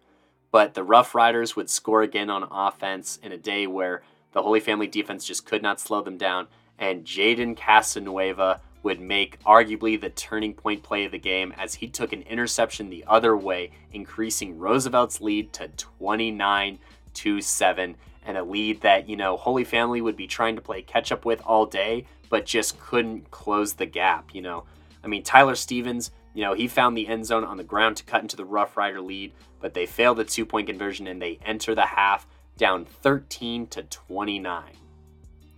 And so right out of the half, they ride CSU commit Cooper Walton's rushing touchdown to increase their lead. And Holy Family, attempting to keep pace with Roosevelt, scored on a rushing touchdown and converted the 2-point to keep the score within 15 heading into the fourth, down 21-36. But Brock Saya was playing great today. He found Tucker Peterson for the second time and then also found Bronco Hartson on a 2-point conversion to increase the lead to 44-21. And the Holy Family offense held up its end, scoring once again, but failing the 2-point conversion to go down 27-44 before Xavier Ramirez for Roosevelt helped put icing on the cake for this 50-burger here and got a rushing touchdown. And Holy Family, too little, too late. They score and fail a 2-point conversion to lose this game by a final of 33-51. Kudos to Holy Family for a solid season. And, I put in my notes here that if Holy Family didn't spot Roosevelt those first 14 points from the second quarter on, or in that first quarter, from the second quarter on, this game is 33-37 and looks a lot closer than it was. But, Tucker Peterson had a lot to do with that. In that first quarter, he had a receiving touchdown as well as an interception to increase that lead 14-0. And he also had a pass deflection. He was uncoverable in this game, actually, going off for over 100 yards and 2 scores. And I think that Jaden Casanueva's pick 6 defined this game, giving Roosevelt the multiple possession lead that they just would not be able to, lose for this entire game. And Roosevelt did what they always do. This is the second time they beat Holy Family this year. And, they're looking to repeat with a second win over Meade this year as well in the semifinals of the playoffs as the number 1 seed. Before talking those predictions, really, really briefly, I'm just going to talk about Lutheran's demolishing of Palisade. They won 49-7. It's the same story we've seen from Lutheran all season. Clayton Jacobs, he threw 4 touchdown passes on just 7 passing attempts, and he had the same number of incompletions as he did interceptions, which was 0. and a quarterback rating of 177.1, and definitely put his name in the hat for Playmaker of the Week, but he wasn't even needed to play this entire game. He, ceded the rest of his snaps to other senior quarterback, and, 10 different receivers caught passes in this game, and Lutheran has yet to play a game within 21 points outside of their one out-of-state matchup against another school named Lutheran. Kudos to Palisade for, getting some, good plays this season and for having a pretty solid season on the 3A level and producing some great playmakers in the likes of Kevin Sjorgen, Malachi, Espinosa, as well as another running back who I'm blanking on, who won the Playmaker of the Week earlier the year. And, that was a tough matchup having to face Lutheran. Really, it's just unfortunate, really. And so continuing to talk about Lutheran, they will face off against the 3-seed Fort Morgan Mustangs on Saturday at 1 o'clock. We unfortunately will not be able to make that game because we will be at the state games for 1 and 2A. But talking about Lutheran, we have some predictions here, and it starts with Coach V, who's going to take Lutheran over Fort Morgan, and the quote is, quote, "Lutheran, in my opinion, is a more complete team than Fort Morgan. This one has the potential of being close, but I'm sticking with Lutheran to go to state." And then Mason will also be taking Lutheran, and he says, quote, "This will be close, and I think this is the first time Lutheran will have to play perfect in order to win," end quote. I'm going to make it 3-for-3 and take the Lutheran Lions. They just haven't given me a reason to doubt them yet, and I think that they've been on a crash course with Roosevelt since about week 5 in this season, or whenever Roosevelt overcame Fort Morgan. I think that it's going to be a very interesting series. I hope that there's some kind of scheduling change so that the 3A game isn't all the way in, Pueblo, while the 4 and 5A championships are in Denver. But whatever, this for sure will be a good game. I wish I could make it out to see Briggs Wheatley battle it out against Clayton Jacobs. The winner of this game probably makes our top 5 senior quarterbacks list. No promises there. Stay tuned for that content. But here at Playmakers Corner, we have Lutheran favored 3-for-3. Obviously wishing both teams the best of luck. And I personally having seen Fort Morgan live, would not be surprised to see the Fort Morgan defense kind of throw the Lutheran offense for a bit of a loop in the toughest challenge that they will have seen all year. On the other side of the bracket, we have another rematch here as Meade gets ready to face off against Roosevelt. And in this game, in the last time these two teams met on October 8th, Roosevelt ran away with a 37-7 win over these Meade Mavericks. Meade looking to prove that that was a one-time thing and prove that they can compete for state, will come out swinging. I know Simon made it to this game last time, and, he was thinking Meade was going to be the state winners. That was his preseason prediction. And Roosevelt being my preseason prediction, he's come over to the dark side of the Rough Riders, and he is choosing Roosevelt. He said last time this matchup happened, it wasn't close, so this time it will be closer. But Meade will need to play a near-perfect game to combat Roosevelt's entire team, and Roosevelt will go back to state. Mason will also double down with Roosevelt, saying, quote, "I think these teams match up well against each other, but I think Roosevelt has the more put-together defense and will make it happen." I am also going to go with the popular opinions on this 3A level, and on all the 3A games, we will agree 3-for-3 that Roosevelt will return back to state. I still have them as my favorite to win state here. Obviously, what happens in this game may have some sway in that, but they have just been a complete team and very dominant this year, and Meade will have to be on their stuff in order to pull this game out, and I just think that that is a very tall order for this Meade team that had the benefit of playing them at home last time, I think. So they will, Roosevelt that is, will repeat their success from last time. And that will actually do it for this 3A segment, where we are all choosing Lutheran and Roosevelt to meet in the state title game. Let us know what you think and if you agree with those picks. But we're going to take a break, and coming up after the break, Simon will actually talk about the Eaton versus University game.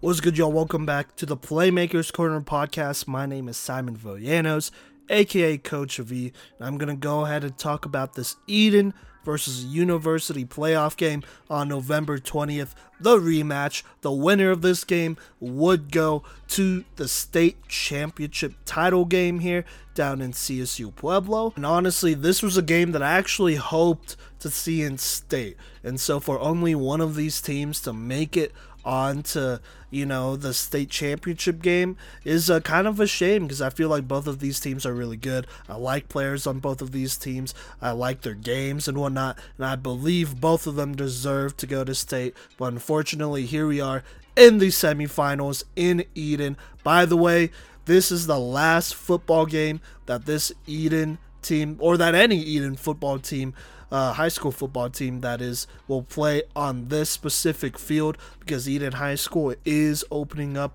a new building which comes with new facilities and all that, and probably a bigger stadium here next year. And so I just wanted to say that right now, because there are a couple Eden legends, that played on this field, including Austin Eckler, Mitch Unrein, a couple NFL guys for sure. And you know what? Maybe some potential legends on this Eden football team right here that would be playing the last ever football game on this field. And you know what? With that being said, this was a packed game. The Eden stands for packed. The University stands for packed. There are a lot of people up in here ready for this matchup. Obviously University isn't that far from Eden, so there you go. But you know what? Let's go ahead and hop into this game that became a thriller right off the bat and would stay a thriller for most of this game. In the first quarter, on the first play on offense for Eden, and the first play of the entire game, Walker Martin would get the show going and ignite the Eden crowd with a 70-yard touchdown pass to his boy, number 10, Austin Martinez. Actually, it was a 70-plus yard pass, and so it went down as an 80-yard touchdown throw. On the very first play of the game, Eden would go ahead and get the PAT and make it 7-0 to kick off this game. This crowd was going after that one, and they would stay going with the fireworks ahead. But you know what? Greg Garza for University has had a lot of great performances, not only throughout these playoffs, but throughout the season, and he would calm down this crowd by, doing the little things right. And so at the 9-minute, 18-second mark, he would find his boy Caden Padilla for a 30-yard reception right up the middle. And then at the 8-minute, 52-second mark, Greg Garza, with a sensational Johnny Manziel-esque play, would spin out of a sack from, I believe it was Morgan Trebet, and go ahead and find a player for a 22-yard reception. He was getting bared down by Trebet and another D-end, I want to say, and for him to spin out of that and keep this drive alive was pretty big, for University right here. Then a couple seconds later, game clock-wise at the 7-minute, 55-second mark, Garza would then find his guy Logan Getting, who would go ahead and get a really nice catch here. He would just sky over the cornerback, and there was no chance for the corner to contest that one. It was kind of a higher throw, and Logan, he went ahead and got it for another 20-yard reception. And then with 7 minutes 11 seconds left in the first quarter, Garza would reply back to Martin with a touchdown pass of his own to his guy Tate Chacon. It was maybe a 2 or 3 yard touchdown pass here, but here's the big thing here. University would miss the PAT, and so it would still be 7-6 with Eden leading this game. Not to be quite outdone just yet, Walker Martin takes the field with the offense once again, and he would go ahead and launch a beautiful 60-yard touchdown throw to number 15, Zach Grable, his first one of the day, to go ahead and make it 14-6 after Eden would get their PAT. This was with 5 minutes and 27 seconds left in the first quarter. Now Greg Garza, he would get the ball back with University, and he would command this offense down the field, beginning with this throw to his guy Kaden Padilla at the 4-minute 49-second mark. He would find him for 10 yards for a first down to go ahead and quiet up this crowd just one more time and, keep this offense steady and going. Then at the 4-minute mark on 3rd down, Garza finds Padilla on a perfect 40-yard throw to the corner of the field, making it 14-12. They would go for 2 here, but Eden's defense would stand strong here and prevent it, and so it would be 14-12 after that absolute dot from Garza to Padilla. Padilla would also be diving for the touchdown as well. And so then University would kick off to Eden, and Walker Martin and the offense would take over on offense here, and they will get it going here, a little bit more steady, not trying to go for too many splash plays, running the ball for once. And actually at the 2-minute 58-second mark on 3rd down, Walker Martin would run for about 10-ish yards and go ahead and grab the first down on 3rd down. And then basically right after that, Walker Martin would find Zach Grable one more time up the seam for a 40-yard touchdown pass, making it 21-12 after the PAT was made at the 2-minute 11-second mark in this game. Or in the first quarter, Finally, though, the first quarter would end as it would be 21-12, and in the second quarter, around the 10-minute 24-second mark, Ryan Dirksen gets a pretty big sack here on second that would force a 3rd and long, a 3rd and 16, and this would eventually force a punt as they could not get the long conversion here. And this would be the first punt of the game at the 10-minute 24-second mark here in the second quarter, despite it being a 21-12 game. Now, after some early fireworks in the passing game, Eden goes back to doing what they do best, and that is run the ball with all of their running backs. That's Ryan Dirksen, Ryder True, Flores, Ethan Flores, the whole crew, Walker Martin as well. And at the 6-minute 5-second mark, Ryan Dirksen would go ahead and rip off a 20-yard run, and then Ryder True would go ahead and rip off another 10-yard run to go ahead and get them in the red zone. I believe they are on the 10, maybe a little bit closer here to the end zone, so there you go. But at the 4-minute 43-second mark, it was number 44, Ryder True, who would go ahead and punch it in for about a 2-yard rushing touchdown for Eden. They would fumble on the 2-point conversion. The snap was just a little low there, and so Eden would not get the 2-point conversion, and it would be 27-12, a 15-point lead here with about 4 minutes 43 seconds left in this first half. Now at the 4-minute 21-second mark, University, they're trying to respond back. They punted for the first time, and so now they're down by 2 scores here. But as they're driving, Kaden Padilla, he gets rocked. He gets hit pretty hard and he fumbles. Eden would recover on the opposing 35 here in a good position to score and possibly put this thing away here. And like I said, they're going back to the run game here, and Ryder True, he goes ahead and rumbles with a 10-plus yard run to get the ball into the red zone here.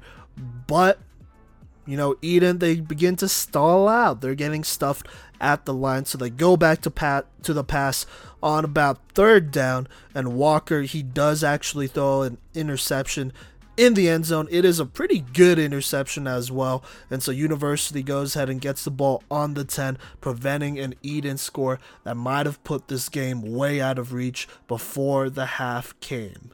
On that pick, honestly, Walker, he probably should have thrown it away, but he was definitely trying to get it in there and put in that dagger. But, no worries though. University, they are still down 15, and they are driving here, and around the 43-second mark, in the second quarter, that is, it is 3rd and 12 for University, but they do catch them with a hard count. Eden encroaches, and so now it's 3rd and 7.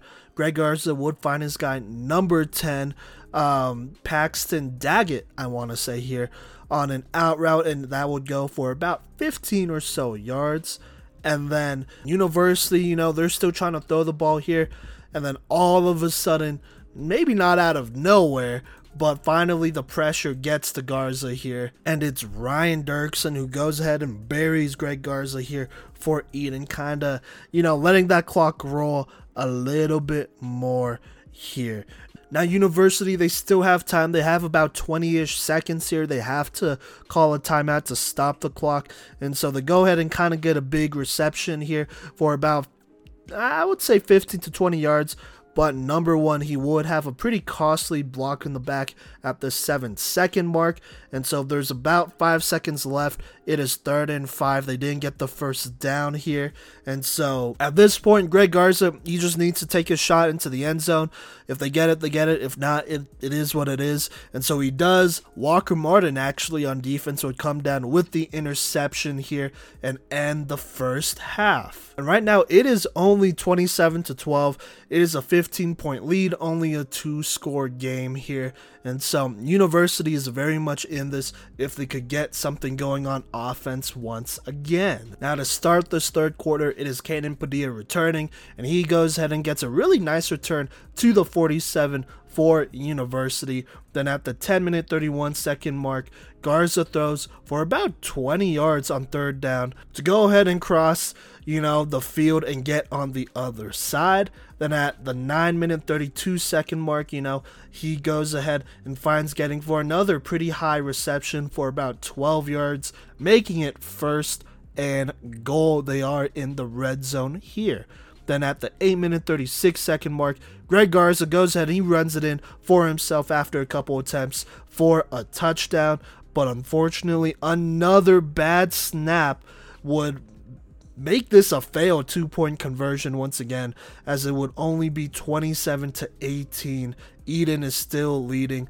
If University did get all of their PATs, assuming they kick it, this would be a 21-27 game, but instead it is still only 27-18, a 2-score game basically at this point. And so Eden, they get the ball, and they're looking to run this ball, use up as much clock as possible, and they get it going with Ethan Flores. He goes ahead and rips off a pretty nice 25-yard rush here at the 8-minute 23-second mark.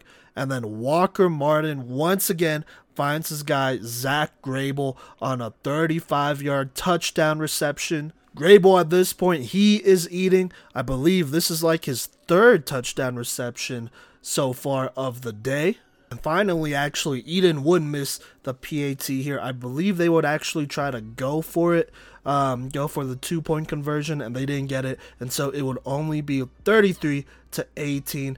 It is back to a 15-point lead with 7 minutes left in the third quarter. Now, Greg Garza and University, they are not going away quite yet, and at the 5-minute 57 mark, Garza would find Caden Padilla for another 20-yard reception here. Then at the 4-minute 20-second mark, it is 3rd and 4 for University, but unfortunately they get a penalty that would make it 3rd and 9. But no worries here. Garza, he would throw on the run a nice little sidearm throw to his wide receiver Logan Getting for a 20-yard reception and a 1st down to keep this drive alive.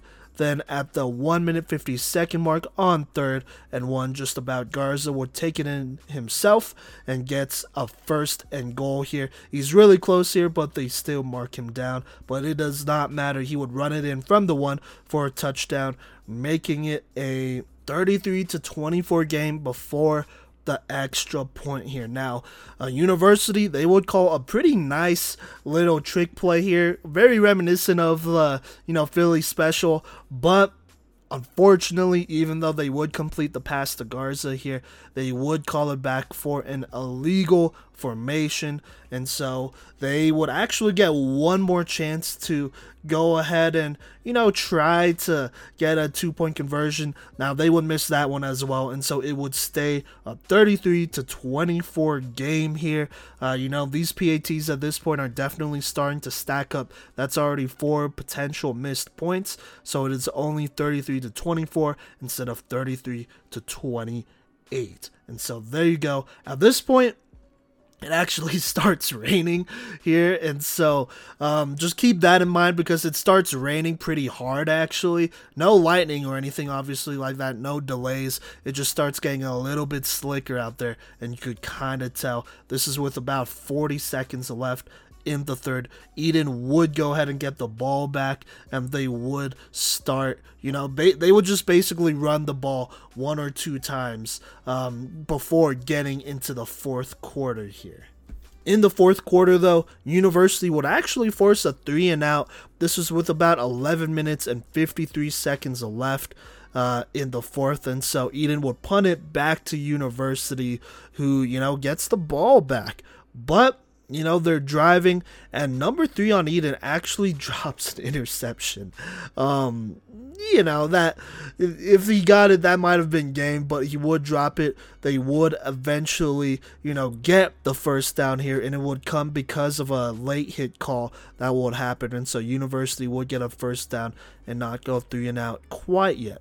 Now, it is 3rd and 3 for University, and, they would go ahead and run it in on a halfback dive here, and they would get the first down. There's about 9 minutes left after that play. But on 3rd down, Eden would get a huge deflection with about 7 minutes 52 seconds left, and you know what, they would go ahead and lock up and hold on strong on 4th down, causing a turnover on downs here. University would not continue this drive, and so Eden would get the ball, and they're running this thing, man. They're trying to use up as much clock as possible here, and Ryder True would actually rip off a 40-yard touchdown run with about 6 minutes 16 seconds away to basically put this one away. Now, they would try a fake, I think, 2-point conversion here. Like, they lined up to kick the field goal, the PAT, and then they would run a fake. That doesn't work out, and so it is only 39-24 here as Eden goes back up by 2 scores. At this point, it's raining pretty hard here. University really has no choice but to throw here. I mean, they could run it, but they would be fighting against their own clock at this point. But it is obviously very, very wet out there as Garza would misfire on a couple passes here. But Eden would actually hold strong here and basically stop them after allowing a first down. They would stop them around the 4-minute 36-second mark and force a turnover on downs after University could not get the first down here as they're struggling to move the ball in this weather. And then at the 2-minute 44-second mark, Eden, they do get stopped here on 3rd, and so they decide to punt it. This punt goes pretty far, and so it ends up being inside the 5 actually for University, and so they have about 90 plus yards to go here, and they're driving.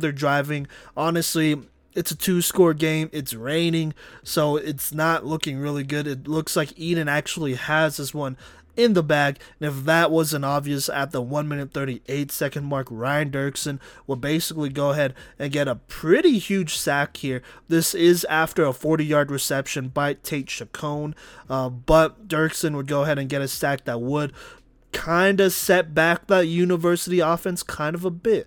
But University, they're still driving. Hopefully, they're hoping to get a score here with under a minute left, and then maybe kick the onside and get the ball back to potentially, score again and hopefully tie the game. But that would mean that they would have to get at least 1 2-point conversion for that to happen as well. And so that's what they're keeping in mind here as they're driving with less than a minute left. But it would actually be Ethan Flores who would come up with basically the game-ending interception. Eden would take a knee or two here, and that would be it.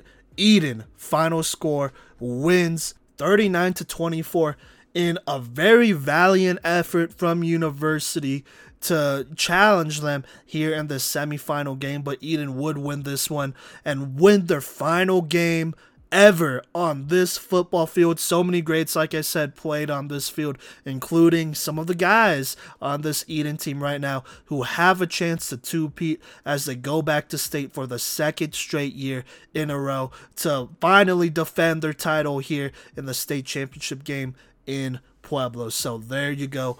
Eden goes back to state here after a very good performance from everyone on the team, really.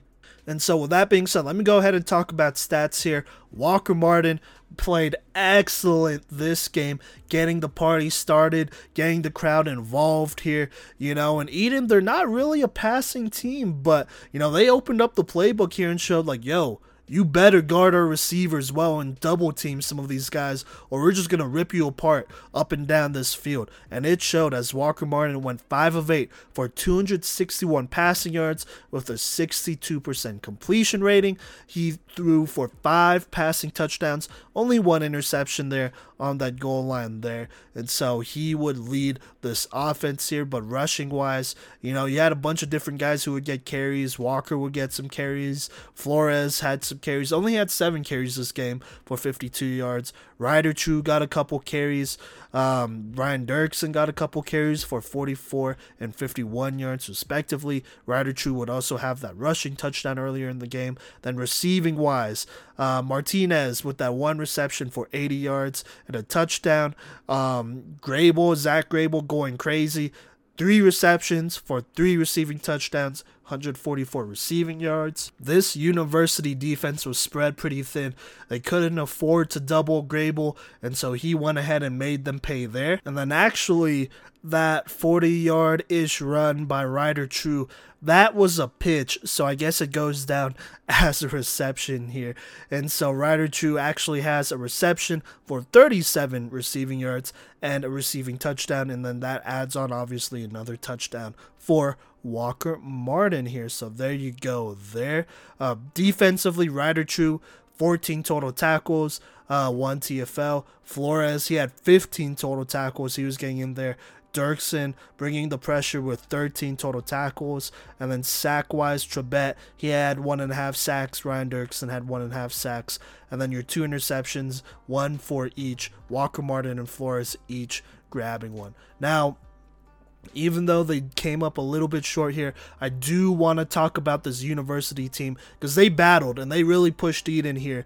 You got to remember earlier on in the season, University became the only team to have a lead over Eden going into the 4th quarter, which is huge. That was their closest game of the year, and so you already knew this one was going to be close here, and they were going to pull out everything to beat out this Eden team at home, by the way, which is not easy to do, especially against small towns like Eden, who absolutely pack the stands whenever possible, especially for a chance to make it into the playoffs. And so Greg Garza, his last game as a senior here, went 25 of 42 with a solid 59% completion rating for 382 passing yards, 2 passing touchdowns, 2 interceptions. He would also run 20 times for 30 yards and 2 rushing touchdowns as well. And then receiving wise, Tate Chacon, 4 receptions, 64 receiving yards, 1 receiving touchdown. Caden Padilla putting in a lot of work here, just making it happen. He had 11 receptions for 171 receiving yards and 1 receiving touchdown. So there you go. There defensively, you have some guys here. Virgil, number 44, their middle linebacker. Jack Virgil, he would lead the team with 10 total tackles. Caden Padilla would actually have that interception on the goal line on Walker Martin. And then I believe it is Keon Baxley. He recovered 2 fumbles for University here in this game. But like I said, unfortunately, they come up short, only losing 39-24 to Eden, who will be going to the state championship game, which we will be at. And so just wanted to say congrats to Eden on going ahead and making it happen, beating a very tough team here in the semis to go ahead and go to state. And then I just want to say I'm sorry to University for their season unfortunately being cut short here, as they will go home after a very good run here in the playoffs, upsetting basically every team they played, Delta, Moffat County, and giving Eden their best shot here despite it raining for basically the entire 4th quarter and not being able to pass it there. So there you go, big props to them. But once again, congrats to Eden, and yeah. And congratulations to Eaton for punching their 2nd consecutive ticket to state for the 2A level in football. And so talking about the other team that made state, we had a matchup of some Patriot League teams, East and West, and that was Brush versus Severance here. And so Severance, they came out swinging and actually struck first. After a Caden Donovan forced fumble, Severance got the ball quick to start the game and got a quick touchdown. And, Caden Donovan once again made a big play, stopping a Brush drive with an interception in the first quarter with Severance's back kind of against the wall. And Brush just rode an incredible second quarter to, kind of a coasting win the rest of the way. They got a touchdown rush from Kyle Wellen to tie it up. And then another touchdown, rush took a lead that they would not let go of for the rest of the game. And they also completed a pass for a score to make it a 2-score game with just a minute to go in the half. Severance did buckle down and get a string of completions and got into field goal range and left the second half only down by 11. And then kind of a botched kickoff on Brush's part made this game really interesting as Severance got a safety to start the second half and make this a 21-12 game. And other than that, the third quarter was pretty uneventful, but, Brush got a rushing touchdown with 8 minutes left in the fourth to take a 28-12 lead that would prove to be too much. I mean, Severance did respond with a rushing score of their own with 6 minutes to go, but failed the 2-point conversion that would have made this a 1-score game, and were down by 10. And Brush iced it with another rushing score to walk away with a ticket to the championship. I don't know if they've been to the 2A championship or not, but they certainly have an intriguing matchup ahead of them against the defending state champs in Eaton. And some notes that I had from this game is that Brush ran silly over this Severance offense, running for 274 yards on the day and just grinded out this win. And they also forced 4 interceptions this game against a Severance passing attack that proved to be a little bit too much for the third-seeded TCA Titans. And so, they're going to try and see a lot of that success at the same time in their state appearance. But will it be enough? Let's go ahead and jump into the predictions here. For the 2A state championship, I will be picking Eaton to repeat as the 2A state champions. I just think that Brush doesn't show me enough in the passing game, as they only passed for 23 yards on the day, and Eaton is a much more fierce defense than Severance was. I just don't think Brush will be able to compete with this Eaton team. And that sentiment, I believe, is going to be shared. Mason, he took Eaton. He's just going with the favorite here. And then Simon is taking Eaton as well, being quoted as saying, quote, Eaton has dominated in every game this year except for against University and Resurrection Christian.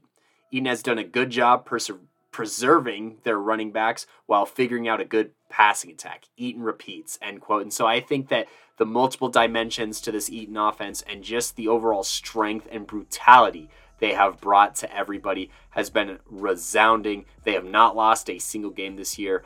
Brush, they've also had a really impressive season, only losing to a 3A team and Severance earlier this year.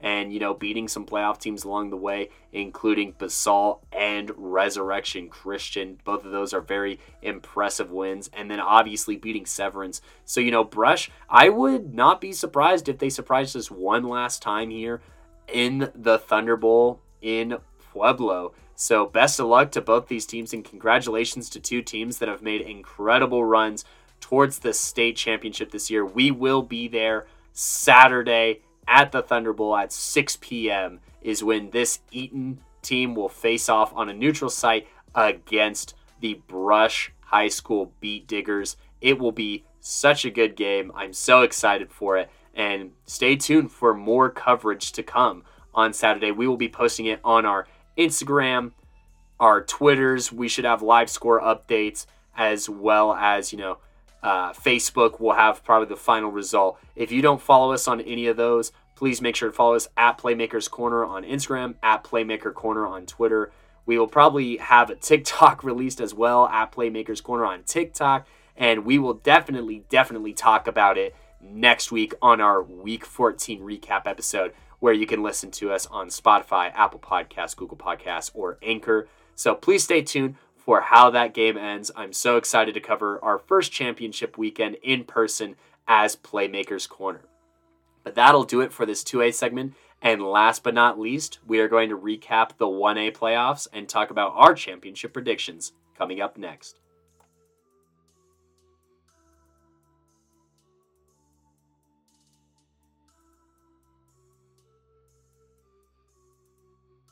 Hello, y'all, and welcome to the final segment of this episode of Playmakers Corner. And thank you so much for your patience as we prepare to wrap up our 1A for the last round of the playoffs and make our prediction for the championship round. And so first things first, I'm going to talk about the Lyman Badgers versus Ray Eagles game. This game was actually played in Ray, which I thought was really interesting. But nevertheless, it delivered on some serious hype initially, but then kind of fell into the game that everyone expected, where, on this opening drive, Ray had some really good stuffs, but Lyman stayed true to that power run. And, Leaper, he took a toss and cut it inside and found pay dirt. And, Lyman goes for 2 here, actually, and misses. There's an interesting call. I think that Lyman, it was a lot closer than it may have looked, but Lyman doesn't get the 2-point conversion. They have a 6-0 lead before their defense just swallows up the Ray offense whole. And, Lyman gets the ball back, but the Ray defense steps up here and they force a turnover on downs on the 3-yard line. And also their passing game finds a first down. And after 1 quarter, Lyman only led 6-0. Which sounds, I don't know what it sounds like to you, but really this game doesn't get really out of hand until the second half. And so, Ray, they really want to score here early and keep this game close. But on 4th and 1, the snap gets a little low, and Gabe Schubarth, who is such a stud running back for this Lyman team, blows it up in the backfield and gives Lyman the ball at the 39. And so, they find a way to score here on, I believe this was one of Trey Hines' touchdown passes on the day, actually, to Stephen Murray. This was a 40-yard completion for a touchdown. He's a junior from Holyoke here, and man, Lyman has got to be super glad that he is here because they get a score and the 2-point conversion to increase their lead to 14-0, and it looks a little bit more like a normal football game. Then, on the next drive, the Ray quarterback, Casey Midcap, the freshman, he throws a perfect back shoulder fade that is dropped by his receiver, and Ray cannot block number 71 on Lyman, who is just ripping through this line constantly. And number 5 for Lyman also gets a play here and gets a massive sack on 3rd and 10 to force a 4th and 16 that Ray has to punt on. So Lyman, they get the football and they run a fullback dive for a pretty big carry out of number 5 here. And, in this first half, with 3.5 minutes left, Leaper already had 14 carries for 94 yards and was just gashing this Ray defense. And that was before Schubarth came in here and stiff-armed 2 defenders for an 18-yard run for a first. But, Ray, they think that they have Lyman figured out, and they get a stop, but then they're called for offsides. They stuff the run, but then Schubarth makes it to the 7, scores, but a holding penalty brings it back to the 17. But that doesn't matter. Gabe Schubarth runs right and spins inside left and is surrounded by literally no one to increase the Lyman lead to 20-0 heading into halftime. So Ray, they got to come out, they got to score, they got to close the gap, but they just can't do that. And they get stopped by Lyman on their opening drive. And Schubarth, he rips off a long run to get inside the 40-yard line. But Ray, they get a couple of good defensive plays here and a sack on 3rd and 7 to force a punt on 4th and 15. And, Ray, they start at their own 14-yard line down 20-0 with 7 minutes and 7 seconds left in this third quarter. And they complete a quick pass for a first down, another few yards on a pass, and another first down. Ray has it 2nd and 10 on the 42 with one of their better drives that day. That unfortunately stalls out, and they are forced to punt. And so Lyman with the ball at the 14-yard line. Trey Hines finds, I believe it's Kaylor Schmidt, their wide receiver, for a 75-yard touchdown catch and run. and they also complete a slant for a 2-point conversion to go up 28-0. By this point, this game is starting to feel lopsided. Ray isn't really looking like they have a chance to compete in this game.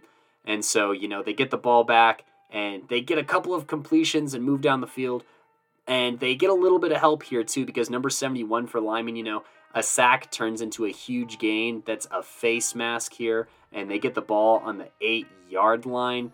And they just stall out again and overthrow 8 here. And Lyman gets the ball back. And Trey Hines recovers a high snap and takes it himself to the house to make it 35-0. I mean, Ray on the next drive, they finally score. And Schuenthal, credit to Schuenthal here for wrestling into the end zone to get Ray on the board and converting a 2-point conversion, making it 35-8. But Lyman scored again in the fourth to make it 42-8. I stopped watching at this point, but just to go through the box score here and talk about some notable performances. I mean, senior Jeremiah Leeper, knew that he's a dog. He had 20 carries for 125 yards and the score in the first quarter. And Gabe Schubarth did a lot of the heavy lifting the rest of the day. 11 carries for 125 yards and the 2 scores that I talked about in that first half. On the receiving end, Brady Rockwell caught a pass for 16 yards, but other than that, it was Kaylor Schmidt and Stephen Murray's 40-plus yard touchdown receptions that gave Trey Hines a perfect 177.1 rating on the day, going 3 for 3 for 131 yards and 2 touchdowns as well. So, they had that going for them. And then on the defensive side of the ball, they were swarming this Ray offense and holding them to very little. You had Kai Bandy, number 5, get a sack, as well as Ellie Wysinski, number 55. The guy I was talking about a lot, Trayton Marks, he's a sophomore, number 71 for this Lyman team. He was going crazy this game with 5 tackles, and they definitely did not get all of his tackles for loss because he was constantly in this Ray backfield. You also had senior linebacker Brady Rockwell contribute 9 tackles, Gabe Schubarth with that tackle for a loss that I talked about earlier, as well as Eli Wysinski had 8 tackles, including 1 for loss. And then Michael Hoffman, Jr. had 7 tackles, number 88. Trey Hines, he recovered that fumble from Ray and took it 93 yards to the house for one of the scores. And Kai Bandy forced a fumble as well that Miguel Nunez recovered. And Trayton Marks is credited with that missed snap, I guess, but that wasn't really him. So, Lyman, they dominate as they have all year. Ray, they just really could not get anything going. I mean, on the day, they only averaged 2.5 yards per carry. Their leading rusher had 31 yards, and their second one had 30 yards. So they just could not get it going. Casey Midcap was playing his heart out and has a bright future ahead of him with a final stat line of 18 for 27 for 183 yards and a score. But I mean, he was being let down quite a bit. There was a lot of drops this game. I'm looking at junior here, Chris Arambula. I'm going to call up on him. While he did finish with 5 receptions for 69 yards, he had a lot of drops that were just, that added up, over time and really could have kept some of these drives alive. And then, junior running back Caden Bauer, he was getting pummeled this game. He lost 2 fumbles on the day. And so he was just getting rocked. And if it weren't for, number 84, Schoenthal, with that touchdown grab and, fighting for the end zone in his day, 7 receptions for 99 yards, this Ray team otherwise could not get really anything going. Yeah, junior Brady Collins on the defensive side of the ball do his thing with 2 tackles for loss. Also, junior Tell Wade, who had 2 tackles for loss. And then Rice Peterson, their senior linebacker, who had 12 total tackles on the day. And Tell Wade also tagging in a sack. So they have a lot of juniors on this team. This is a pretty young team. They shouldn't be discouraged. I would expect this team to probably make another Final Four run next year, if not a run for the championship. Kudos to the Ray Eagles. But in the end, the defending state champs Lyman light it up and proceed to the state championship. On the west side of this bracket, you had the undefeated matchup of the Buena Vista Demons and the Centauri Falcons in what looked to be a big matchup between 2 and 3. but fell short of expectations here, as the Falcons defense just suffocated this Buena Vista offense until the end of the game. You had it's called the fast break offense, the fast break Falcons here. They were constantly getting great matchups against an unset defense as they found big plays here. They started off with Mason Clonch getting outside and finding Pater on a 53-yard touchdown run to go up 7-0. And, they get an interception on Buena Vista's next drive to set up on the 15. And so heading into the second quarter, Centauri led 7-0, but it was all downhill for Buena Vista from there because they get a couple of great passes from Shawcroft here, and the hurry-up offense helps Clonch break off a decent run down the left sideline. And, they also catch the Buena Vista defense with too many men on the field.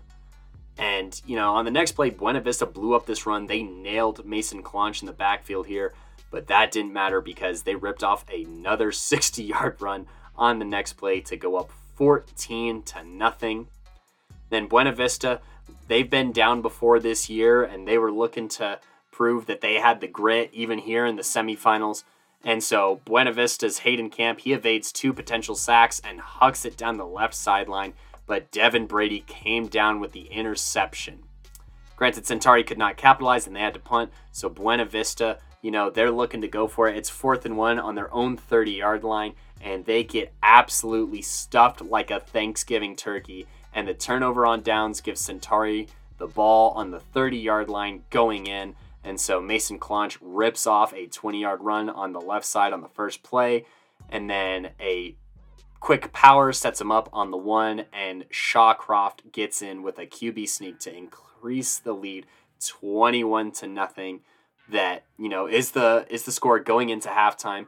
And so Centauri comes out of the half with a 21-0 lead. They start with the ball, and a 30-yard Clonch touchdown with great cuts and bounces makes it 28-0.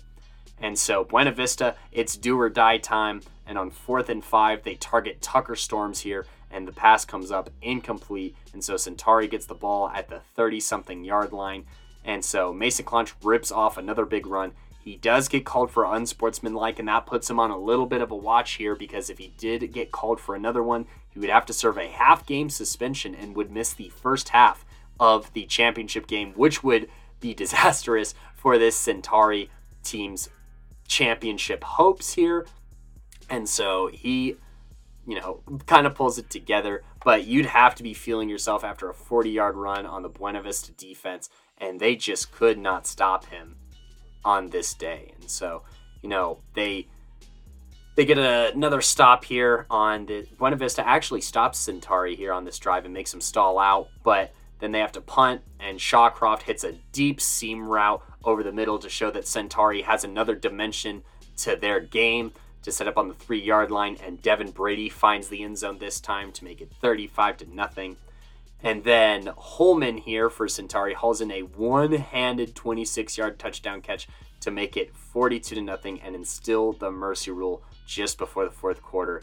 And I actually stopped watching at this point. Later in this game, Hayden Camp would find Tucker Storms to make sure that they didn't end their season on a goose egg.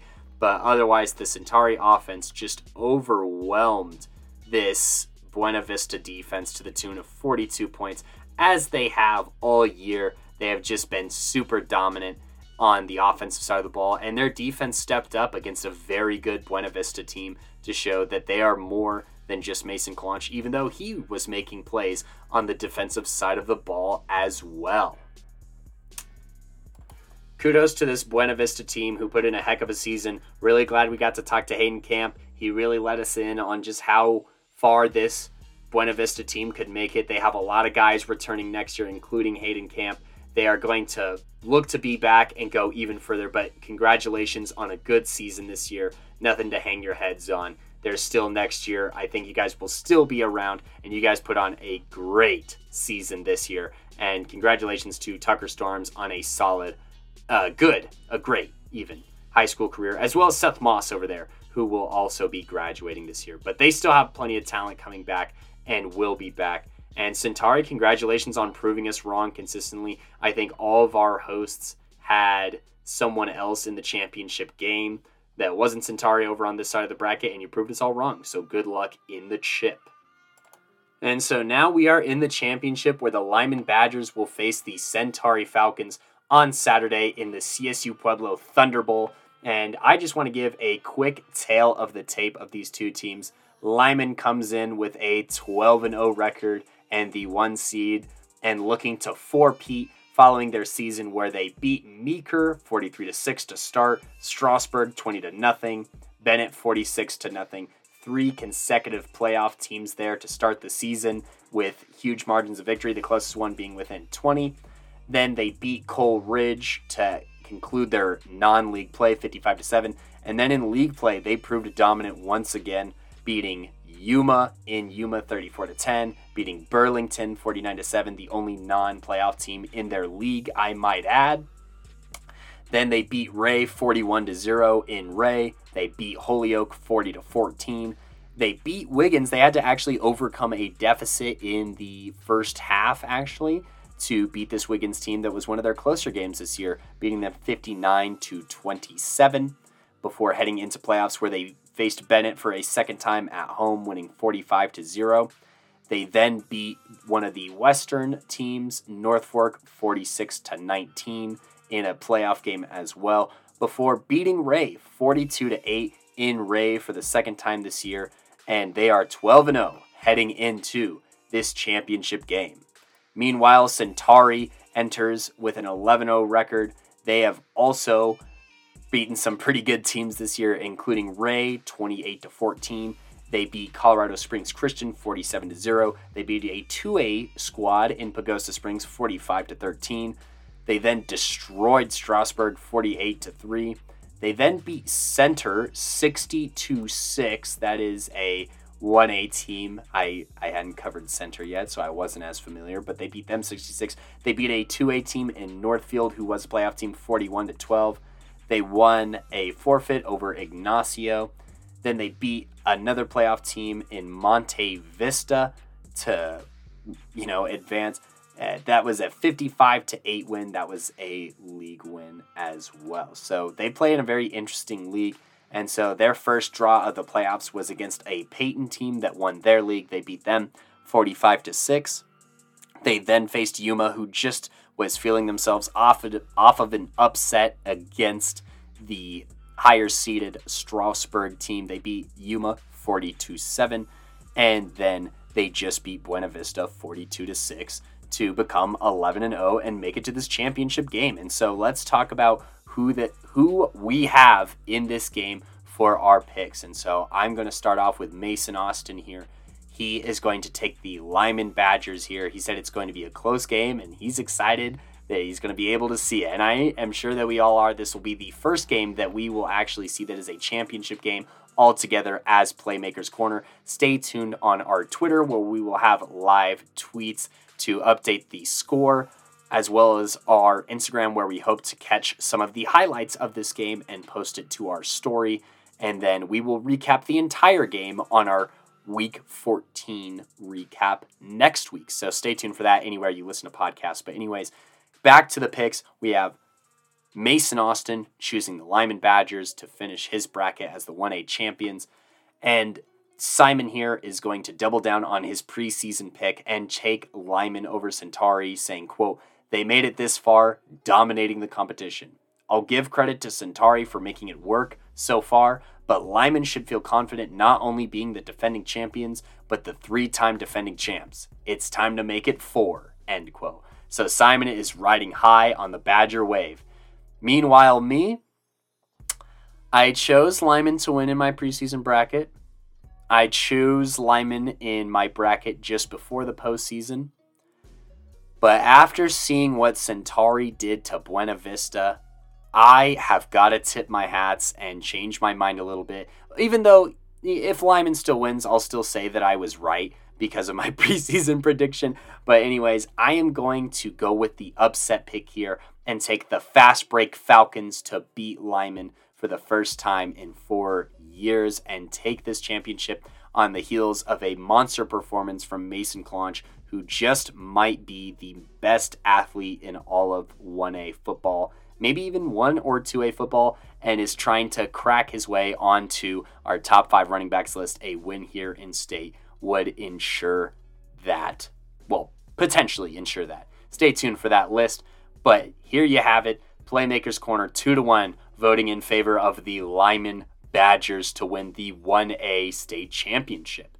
We obviously wish both teams tons of luck, and we are excited as ever to see these games and cannot wait.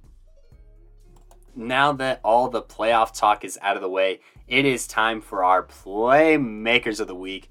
Just going to fire through these. On the 1A level, Mason Clonch of the Centauri Falcons with multiple rushing touchdowns and over 150 scrimmage yards was an absolute beast and integral to Centauri's run to state as well as their big victory over Buena Vista. He outshined everyone else on the field. As for the 2A level, I'm going to go with Simon Villanos' recommendation here to Walker Martin, who on the day went 5 for 8 for 261 yards passing, 5 passing touchdowns, and only 1 interception. He tacked on another 9 carries for 32 yards and also intercepted Greg Garza just before the half to help Eaton overcome the University Bulldogs. Honorable mention will go to Zach Grable, who had 3 receptions for 144 yards and 3 touchdowns. On the 3A level, there were plenty of guys to choose from. Briggs Wheatley and Clayton Jacobs were 2 that came to mind, but I'm assuming one of those guys will probably win it this week, depending on whoever comes out on top. But I'm going to have to err on the side of Tucker Peterson out of Roosevelt High School. 5 receptions for 111 yards, 2 scores, as well as an interception, just being unguardable and averaging a gaudy 22 yards per reception on this Saturday afternoon against Holy Family. On the 4A level, there were lots of options. I mean, Chatfield alone had 3 with Mason Lowe, Brock Narva, as well as Jake Marshall, obviously. You had the Montrose backfield putting up some great candidates and Blake Barnett for Erie. But I'm going to have to give it with the defensive stud Brett Alvey out of Pine Creek. 19 tackles, 2 sacks, 2 tackles for loss, including the game-sealing/saving tackle on the goal line on 4th down to send a very tough Loveland team home and help a Colorado Springs team beat Loveland in the playoffs for the first time since 2008 and send Pine Creek to the Final Four. What a performance from Brett Alvey, who is a defensive stud. And last but not least, on the 5A level, I'm going to give it to legend quarterback Colton Warner, with honorable mentions going to the record-setting week of Gavin Sawchuk, as well as the comeback performance on the heels of Liam Zarka out of Grandview. And I could give it to the entire Cherry Creek backfield, but I'm going to give it to Colton Warner here, going 11 of 17 for 160 yards and 3 passing scores, and also getting a receiving touchdown on a trick play. So that will be the Playmakers of the Week here on our Week 13 recap. We wish all of these fellas the best of luck heading into the next round, and we will be covering them this weekend. You can follow us on Playmakers Corner on Twitter at Playmaker Corner. You can follow us on Instagram at Playmakers Corner. We might make some TikTok content at Playmakers Corner. We are definitely making TikTok content for our top 5 lists, which if you haven't listened to those, we have tight ends as well as linebackers currently out, and we will have safeties, I believe, coming out this week on Friday. So stay tuned for all of that action. Anywhere you listen to podcasts, Spotify, Apple Podcasts, Google Podcasts, or Anchor is a great place to listen to all those. And you can see all those announcements on our social medias, and all of the link trees are in our bios, or you can listen to episodes, specifically some of our older episodes, on our website, playmakerscorner.com. Thank you so much for rocking with us on this recap. Best of luck to these teams. Let us know what your predictions are for this upcoming round of playoffs, and stay tuned for the rest of Colorado football playoffs. I have been your host, Cody Stauffer, and peace out.